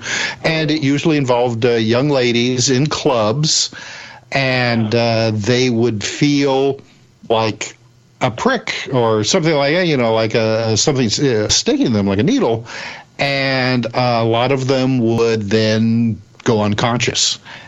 and their friends would take them to the hospital, and they couldn't find, they'd never be able to find any reason why they did so, but oftentimes they'd find like a bruise or, like a needle mark on them. The BBC covered this extensively at the time, and then it moved into France and then other countries in Europe, all having the same kind of modus operandi. It's just a very going within the paranoia of women in bars who are having their drinks spiked.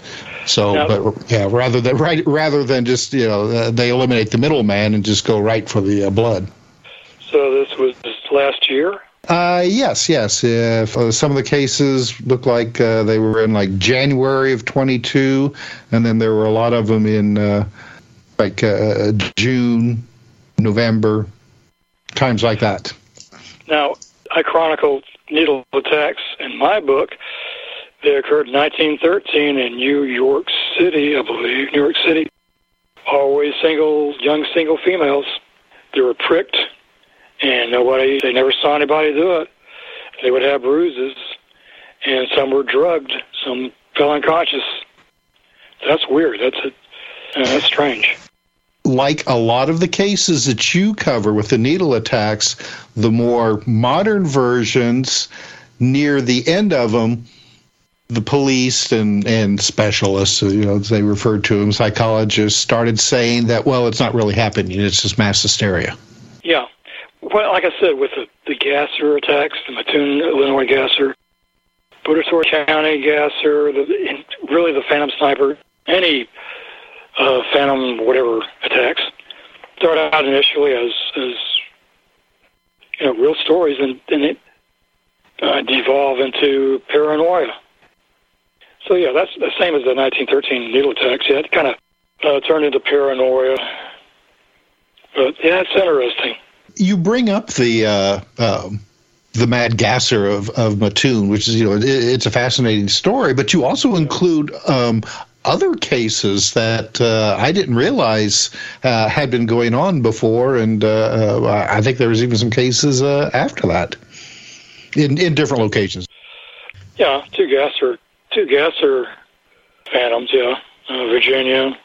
Then this happened in Butterthorpe County, and then in Roanoke, about the same time as these attacks, a kid was shot in the heart and killed by 22. I don't think anybody heard the shot, didn't see anybody. He just dropped dead with a 22 in his heart. Mysterious case. Because it might not have been related, but I included it in my book anyway. And it is a little weird. But if it is part of the Phantom Assailants, it's the first time somebody was killed. But it may be unrelated, but I included it in my book anyway. But when I was doing research, I was coming across all kinds of, I would get newspaper microfilm from different cities, come across all kind of great stuff. In fact, I have in a folder, I was going to include it in my book. I don't know why I didn't. It was January, February of 1954, and we're in South Carolina, upstate. There was a UFO flap. Okay. At the same time, in the same area, cows were dropping dead, not being mutilated, but dropping dead.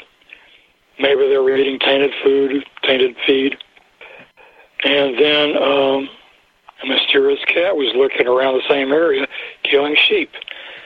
Then in Mecklenburg County, North Carolina, in March, more sheep killings, and this creature became known as the Bladenboro vampire. He supposedly killed sheep and drained their blood. But all this was it's a concurrence of UFOs, dead cows, cryptids all coming together.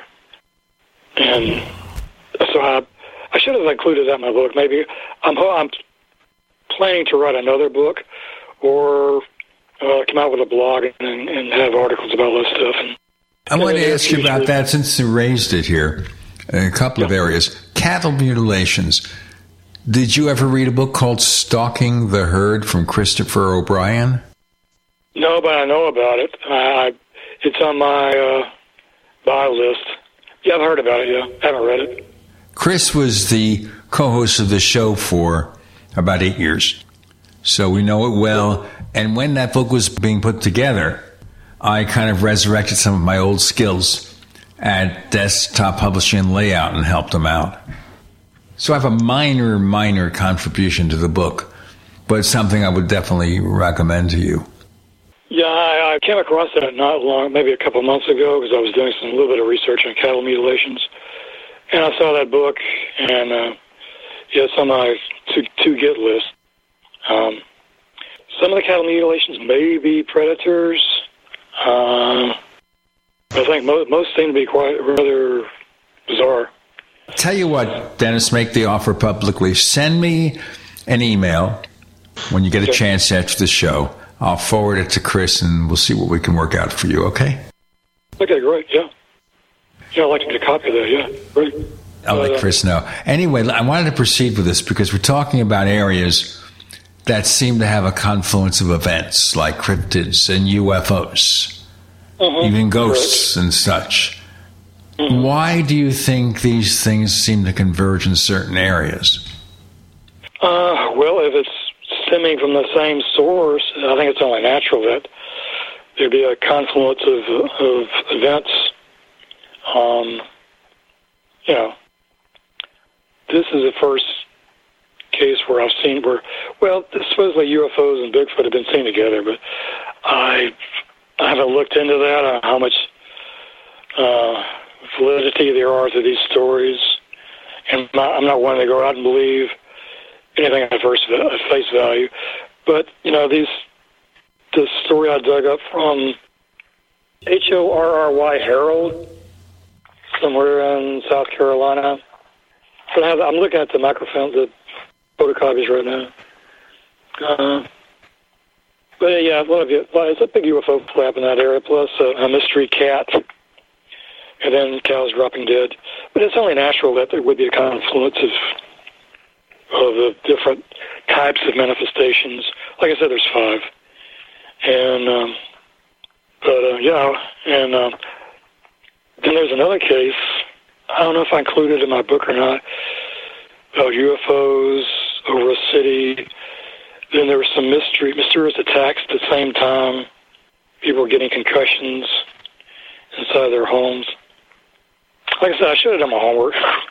But, it's not surprising to me that all these different types of manifestations are coming together. It sounds kooky. I'm sure the people listening to this think I'm, escaping a psychiatric ward, but I've been studying UFOs on and off since, almost 60 years. This is what it's led me to. And I more or less developed this belief. I think I mentioned it to your wife, your first wife, because we were corresponding quite a bit, sending each other long letters about what we think was happening. I think I developed this theory back then. Well, it is certainly true that there was a convergence of different ideas back in the early days, back in the days that you were corresponding with us, Dennis, and that was a fascinating universe back then. It's even hard to convey it to our listeners, to give you a chance of the experiences that we've had way back when, especially if you're really young. Hey, we got more to come with Dennis and Gene and Tim. You're in the Paracast.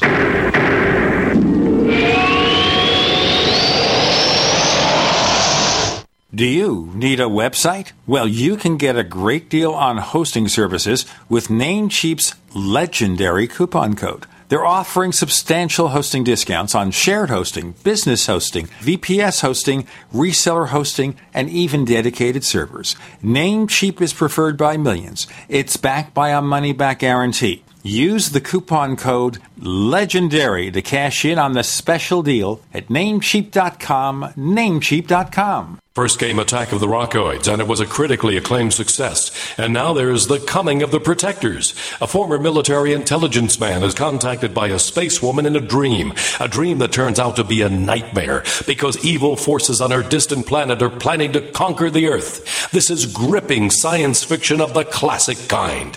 Attack of the Rockoids and The Coming of the Protectors. Find out more at rockoids.com. That's Rockoids, ROCKOIDS.com.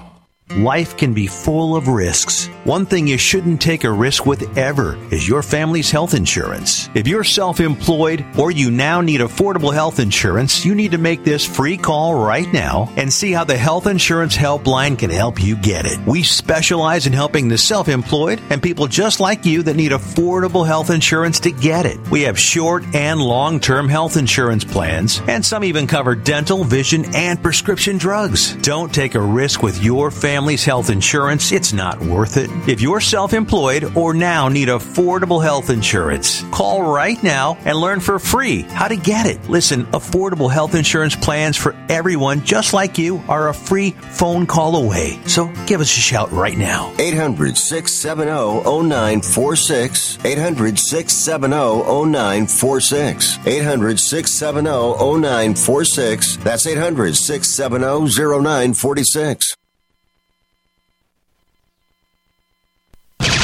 Hey, Jimmy, turn off the video games. Let's go play some ball. I'm in the middle of my game. Can't we go later? Come on, it'll be fun. It will be there when you get back. Okay, but there's no way you're going to win. Why don't you grab some water and granola bars, and then we'll see about that. You can make a difference. Eat smart, play hard. And when you do, your kids will too. A challenge from USDA. If you're concerned about the power grid and want to generate your own supply of off-grid electricity, this will be the most important message you'll hear this year. Here's why. We now have a small number of solar generators back in stock. These emergency backup systems provide life-saving backup power when you need it most. And unlike gas generators, solar generators run quietly, emit no dangerous fumes, and produce an endless supply of free electricity from the sun. Whether it's wildfires, dangerous weather, power grid issues, or just getting off the grid, you'll never have to suffer through painful power outages again. Even better, all this week, radio listeners get over $700 in free off-the-grid bonuses, too. Go to mysolarbackup.com to learn more and check availability. That's mysolarbackup.com.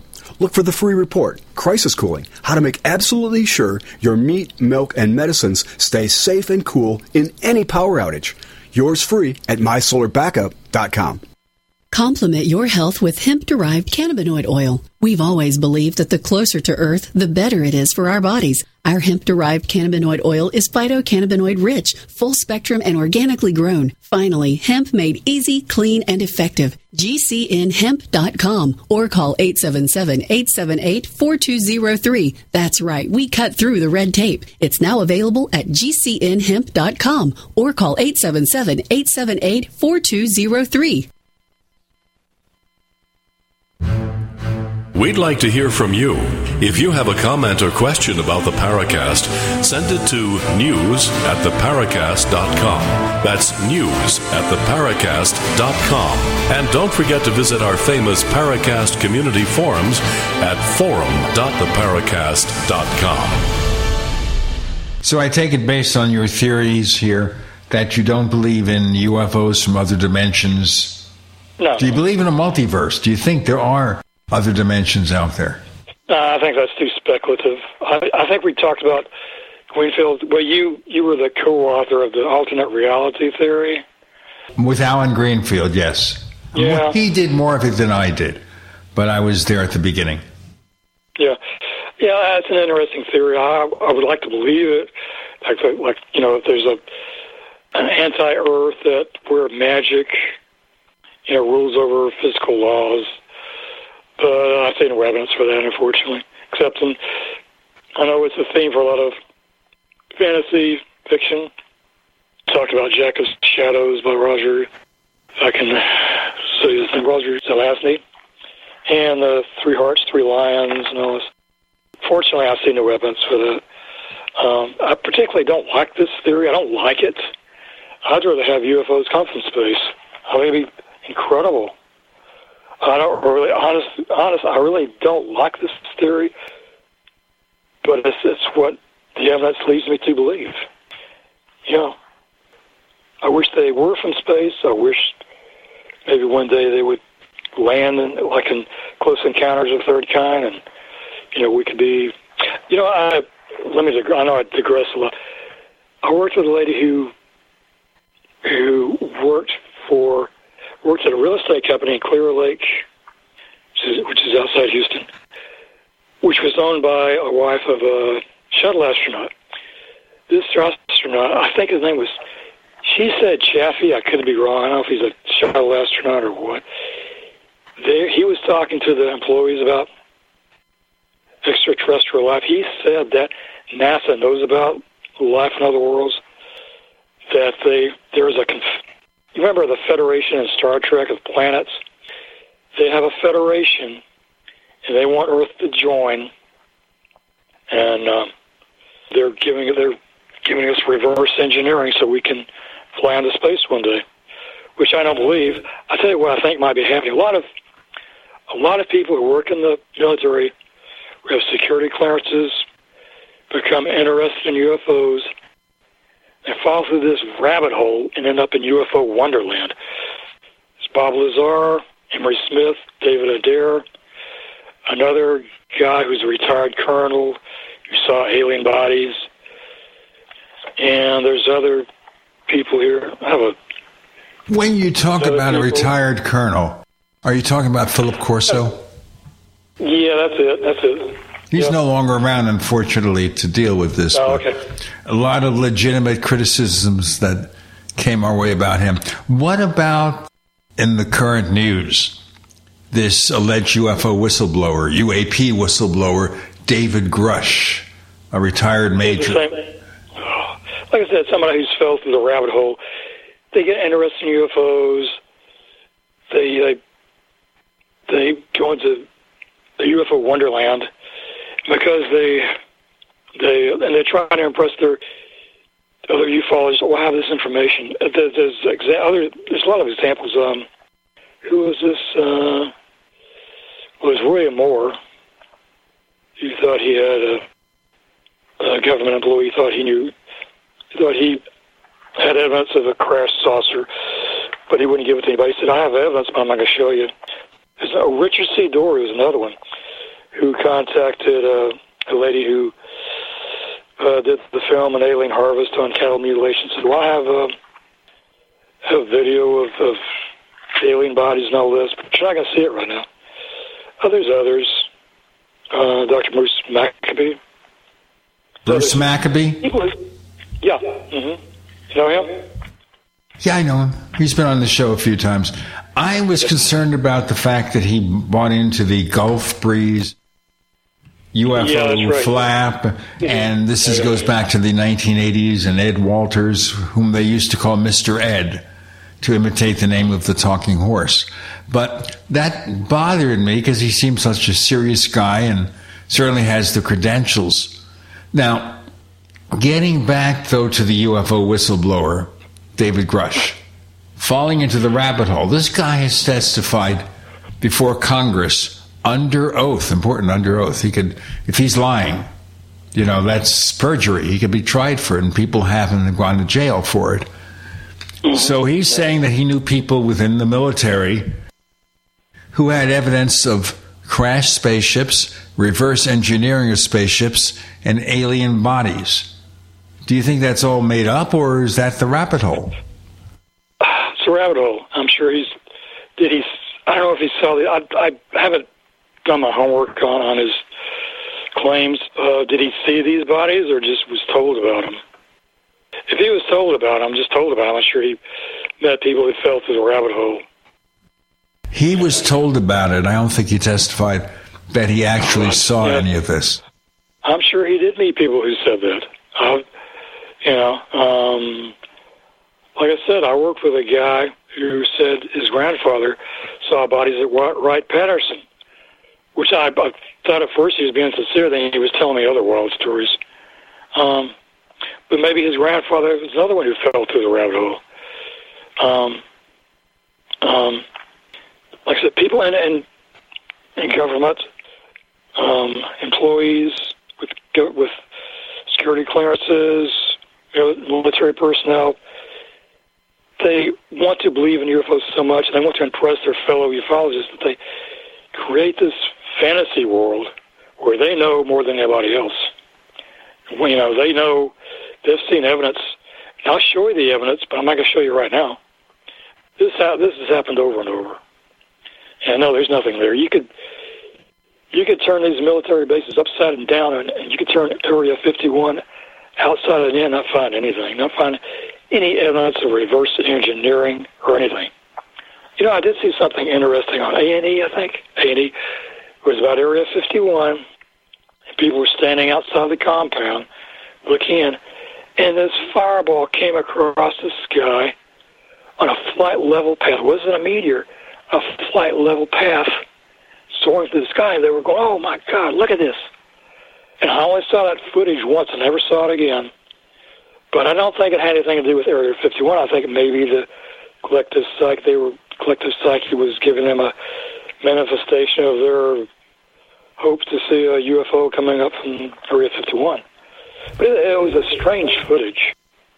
And I've never seen it since. I'm going to have to Google that, too, and see if I can find a footage of that. Of course, we really can't use Google for research. Why don't we go to the microfilm? Let's go to the microfilm. Oh, wait a minute. They don't use microfilm anymore. Yeah. Or do they? Do they still do microfilm? I haven't kept up with that, Tim and Dennis. Are they using microfilm? We've got a lot more to talk about. Dennis Stamey joining us. Somebody who I hadn't heard from in 50 years, and one day he shows up, and a few weeks later he's on the show. You see, if you knew me 50 years ago and you want to be on the show, contact me. With Gene and Dennis and Tim, you're in the Paracast.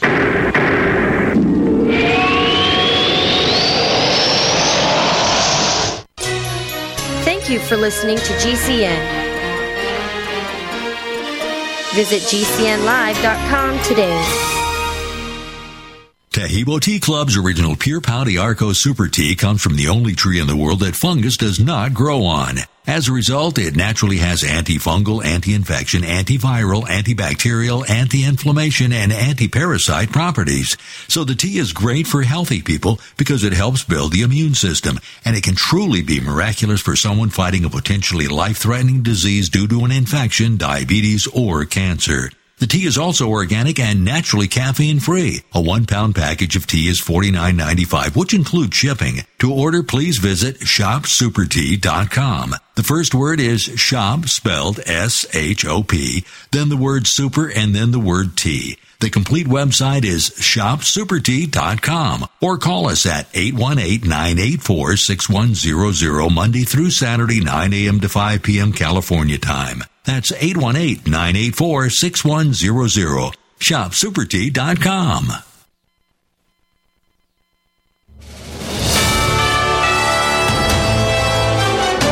USA News Update. The confirmed death toll in Hawaii's wildfires has climbed to 89 as of last night. It is now the deadliest fire in the U.S. in over 100 years. Donald Trump is making the rounds. He was at the Iowa State Fair yesterday, drumming up support from voters. President Biden will be in Wisconsin this week. Biden scheduled to visit Milwaukee Tuesday night, 8 days before the Republican presidential candidates gather there for the first debate of the 2024 election cycle. A flash mob robbery under investigation in L.A. The LAPD says a mob of 30 to 50 people entered the Nordstrom there and began to ransack the store, stealing between $60,000 and $100,000 worth of merchandise. Toyota recalling nearly 170,000 new model Tundra pickup trucks to fix a problem with the fuel line. Corey Myers, USA News.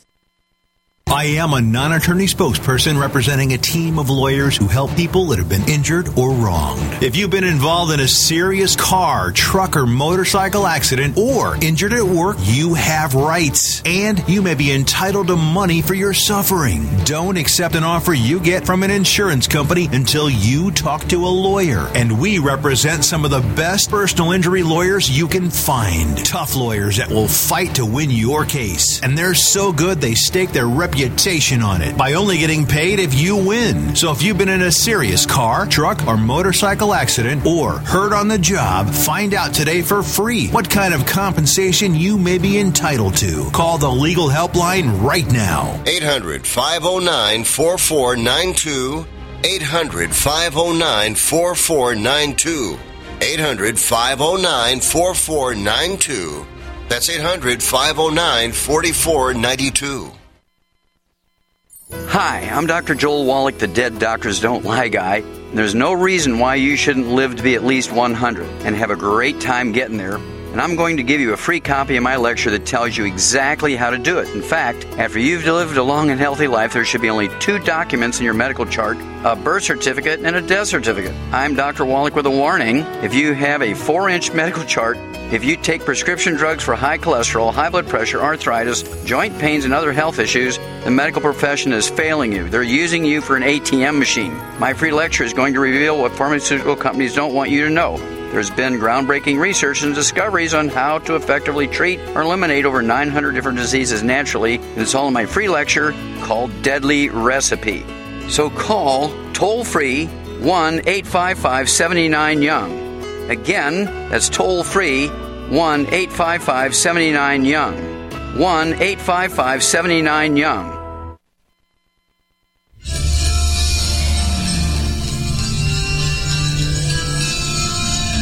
Hi, this is Bryce Abel. I'm the producer of Dark Skies, the co-author of AD After Disclosure, and you are listening to the Paracast, the gold standard of paranormal radio. Dennis Stamey, define rabbit hole for me. Is this something where you believe something that isn't there? You're making it all up? What? You get caught up in this weird belief system, and it happened to me too. Happened really to all of us. I got caught up in a belief system when I started reading about UFOs. I still am sort of in a belief system, but not as much. I believe UFOs were extraterrestrial. I thought the Men in Black were going to be knocking on my door. I knew friends who, call it whatever, who had visits by Men in Black or had strange phone calls, which they probably didn't. They saw UFOs. I never saw anything. Never had anything unusual happen to me. Yeah, it's basically you're going down into a belief system that it's going to be hard to get out of, and you fantasize about stuff. You think you're under surveillance. You think UFOs are flying around your house. There was this guy who was putting out a mimeograph. Northern California, he was like a survivalist, so to speak. And he became interested in UFOs. I got hold of his... he was interested in Tolkien and also interested in nature and all this. Then he became interested in UFOs. I used to read his... I don't know how I got hold of his little bulletin or newsletter or whatever. Then he got interested in UFOs, and he's claiming the Men in Black pursued him on the highway. And, somebody fell through the rabbit hole. I'm sure it was just paranoia. Maybe he was making it up, but he wanted to impress his new UFO friends. And basically, down the rabbit hole, you're entering into a belief system that can become dangerous because you begin to fantasize. Like Bob Lazar and David Adair, Emery Smith fell down the rabbit hole, and suddenly they believe all this incredible garbage that didn't happen. But that comes to the point where they believe it. They believe they've seen aliens. They've seen reverse engineering. they performed autopsies on aliens. He just go into this psychedelic wonder world, and I don't know if I'm articulating that very well, but I think that happens to a lot of us. No, and then also in the field of the paranormal, like these ghost hunters, they go into houses and they swear that ghosts are around them, and they can see shadows moving around, and ghosts will haunt them when they get home. You know, they just go into this, you know. So it happens not only to ufologists, but anyone interested in it who gets involved in the paranormal, you know. Well, what about the types of cases that you cover in your book? I mean, the phantom slashers, the shooters and stabbers, because in a lot of these cases, nobody is really injured unless you're an animal. I mean, do you think that this is a case where a community starts to build up a belief system, and then any kind of knock on the door is a phantom slasher? Yes, exactly. Yeah, exactly. Of course, with the phantom sniper, there is evidence, but you know, they could be copycat snipers. As far as the Rippers, the city was a town in England, 1938.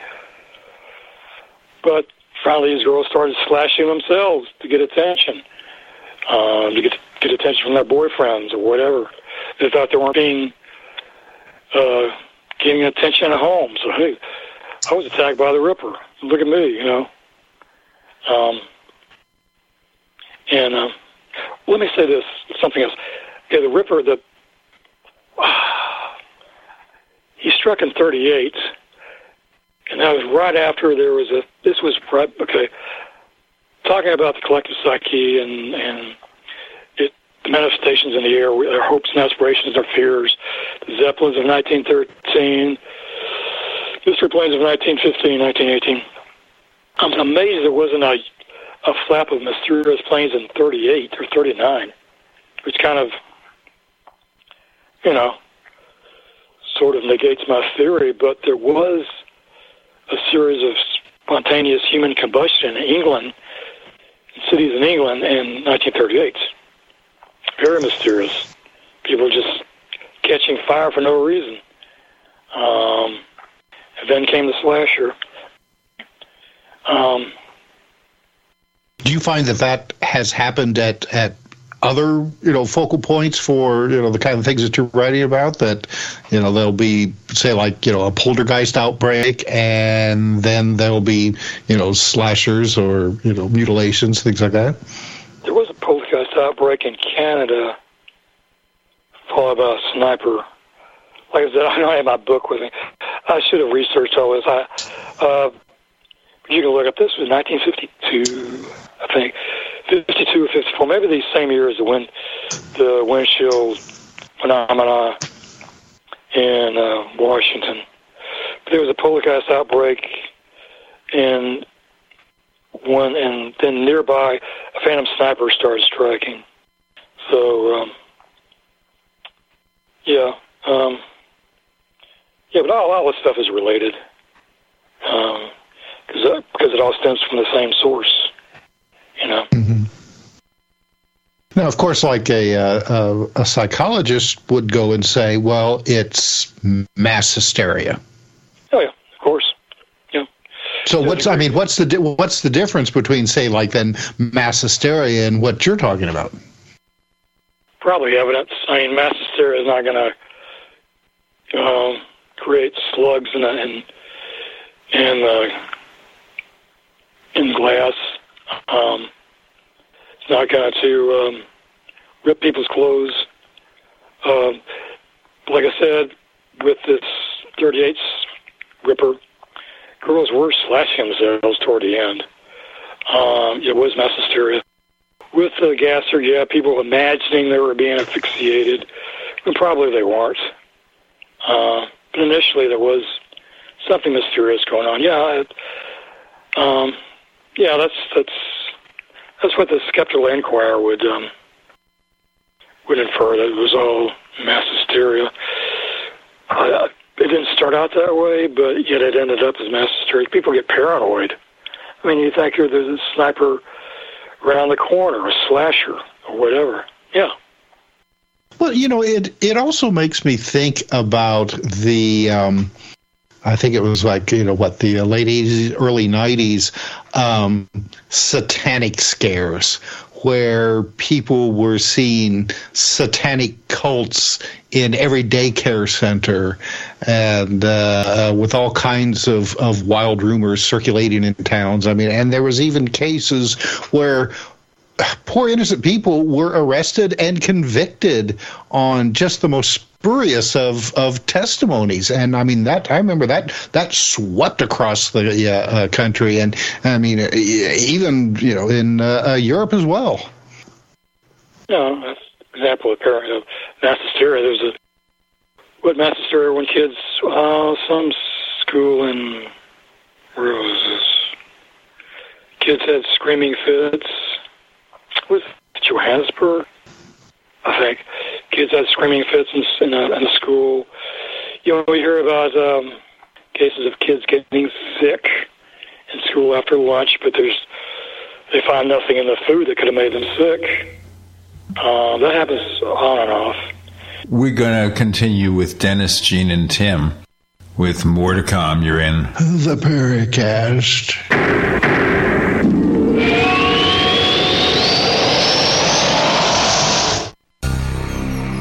Thank you for listening to GCN.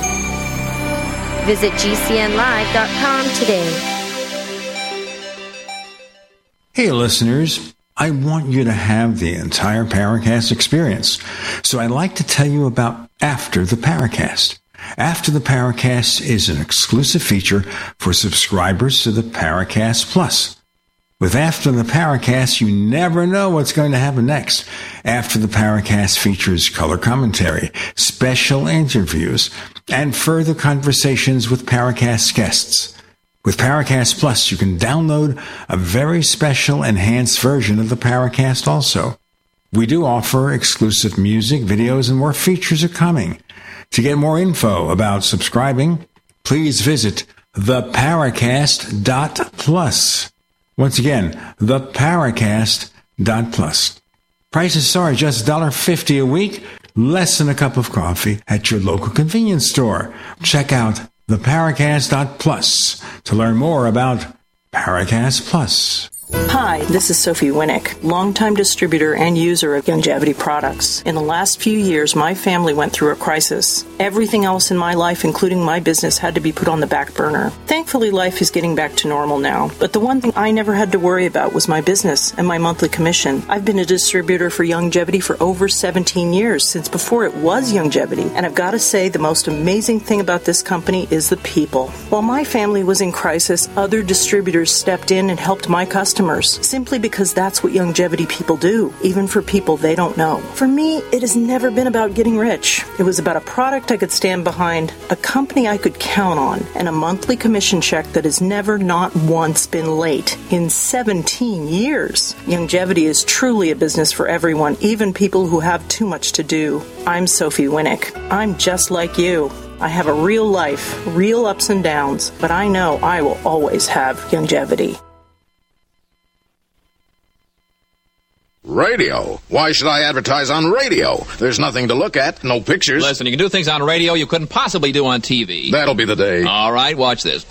Okay, people, and now when I give you the cue, I want the 700-foot mountain of whipped cream to roll into Lake Michigan, which has been drained and filled with hot chocolate. Then the Royal Canadian Air Force will fly overhead towing a 10-ton maraschino cherry, which will be dropped into the whipped cream to the cheering of 25,000 extras. All right, cue the mountain.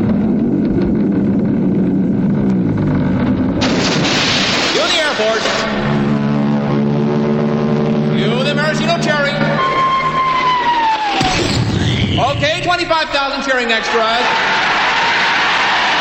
Now, you want to try that on television? Well... You see, radio is a very special medium because it stretches the imagination. Advertising your business with GCN is simple, effective, and more affordable than you might think. Visit advertise.gcnlive.com for more info. Take your business to the next level. Airlines have just reduced their prices even more. Book 30 days in advance and save big. Want the absolute lowest prices on your airline tickets? Then call the Low Cost Airlines Travel Hotline right now. For prices so low, we can't publish them anywhere. The only way to access our low rates and save up to 70% is to call. Save hundreds on your vacation tickets by calling right now. You can fly anywhere in the world and pay discount prices on your airline tickets. Book a flight today to London, Paris, Madrid, or anywhere else you want to go. And pay a lot less guaranteed. Call the International Travel Department right now at Low Cost Airlines. 802-341-4535. 802-341-4535.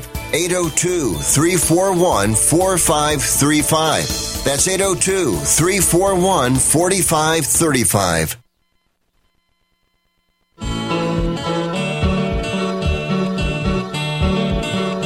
This is Micah Hanks of the Gralien Report, and you're listening to the Paracast, the gold standard of paranormal radio.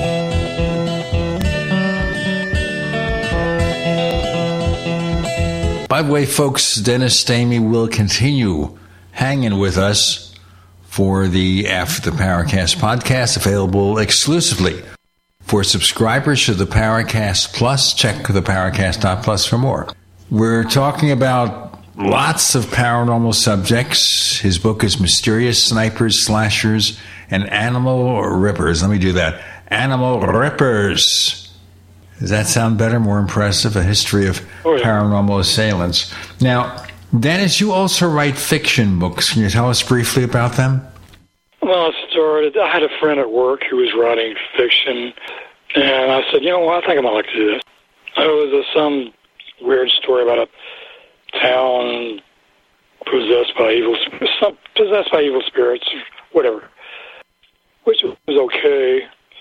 Then I wrote two others. One about a gang of cats, the East Street Billy Boys, about a cat gang who was fighting a rival gang, and they had a newcomer from the suburbs. He ends up being the hero. It's really kind of a kid's book. The Hoodoo Kid, which I thought was my best effort, about a poor black kid in Louisiana in 1914, during World War I, and he and his dog can sniff out spirits of the dead that can't find a place in heaven or hell. I got this idea from the Creedence Clearwater song, Born on the Bayou, which says, talks about his hound dog sniffing for hoodoos, nothing word for ghosts. And I talked about people who were from Louisiana. I said they never heard anything about that. But anyway, I wrote the book, and he makes a deal with death itself. It's one of my best. It's really my best story. Then I wrote a sword and sorcery series, which went over like the Hindenburg, got bad reviews. Wrote a book about a Japanese detective set again in 1918. Which I thought was decent. He fights a criminal gang trying to take over Tokyo. It's called, what is it called? Dennis Has Sharp Teeth. They wrote a cyberpunk novel. I didn't realize it was cyberpunk until I wrote it. I didn't know what cyberpunk was. I realized, and I finally found out it was a dystopian society with an anti-hero.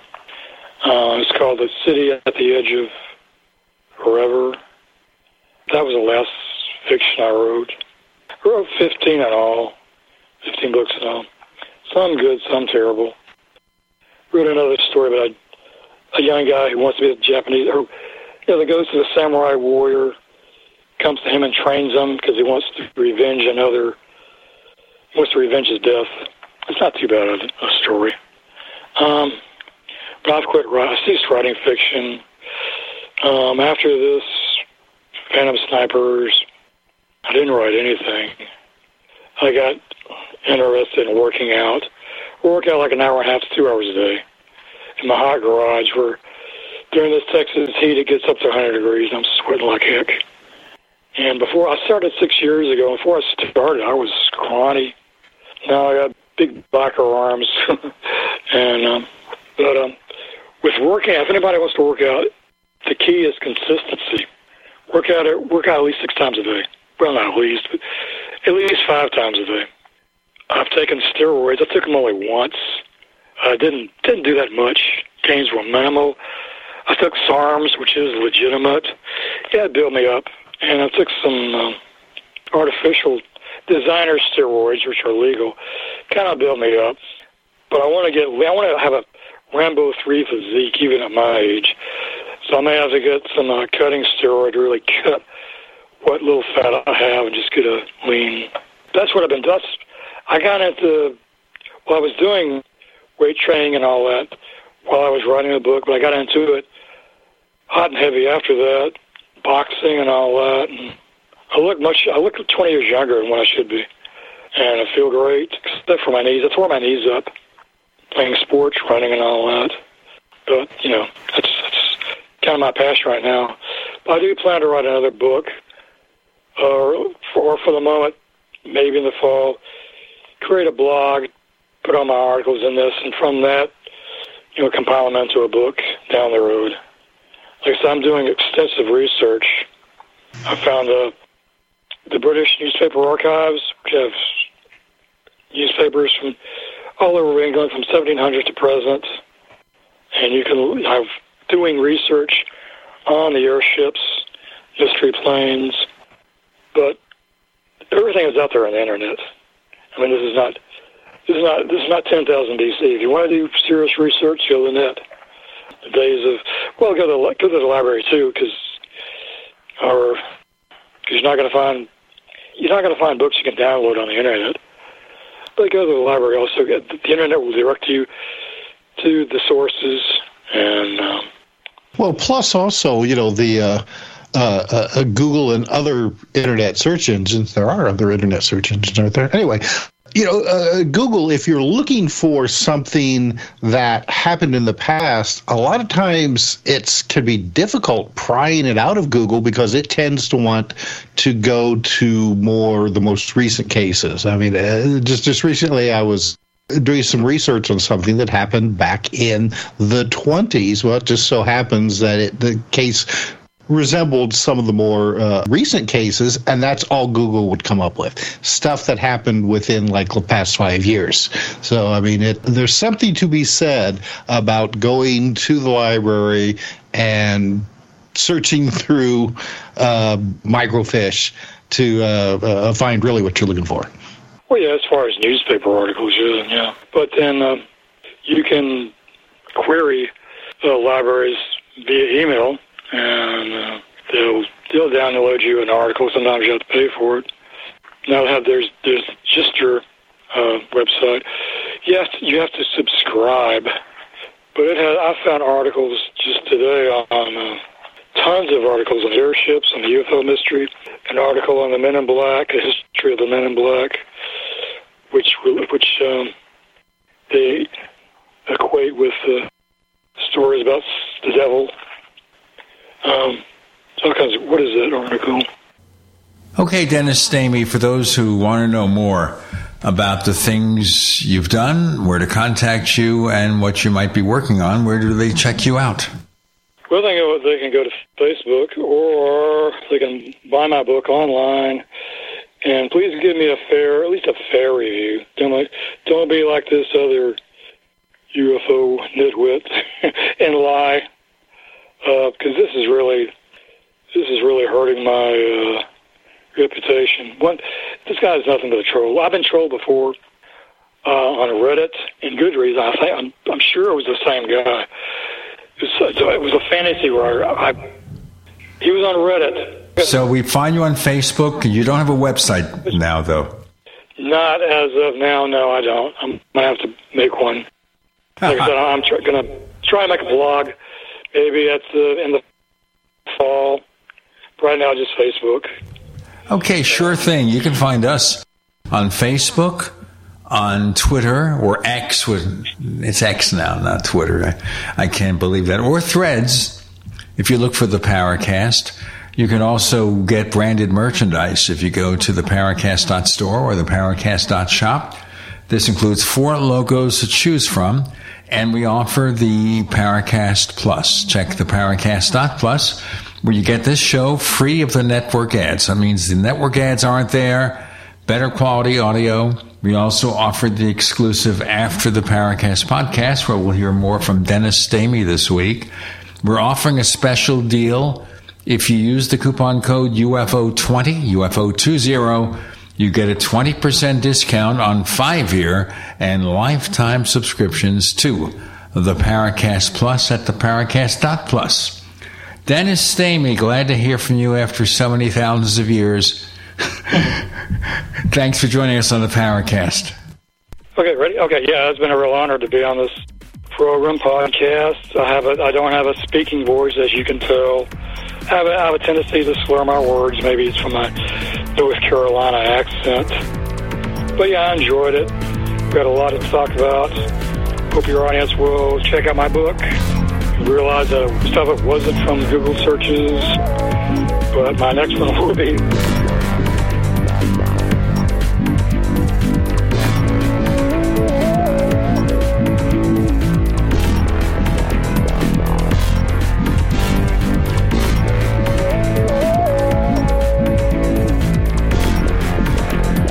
The Paracast, featuring Gene Steinberg, is a copyrighted presentation of Making the Impossible, Incorporated. Tune in next week for a new adventure in The Paracast.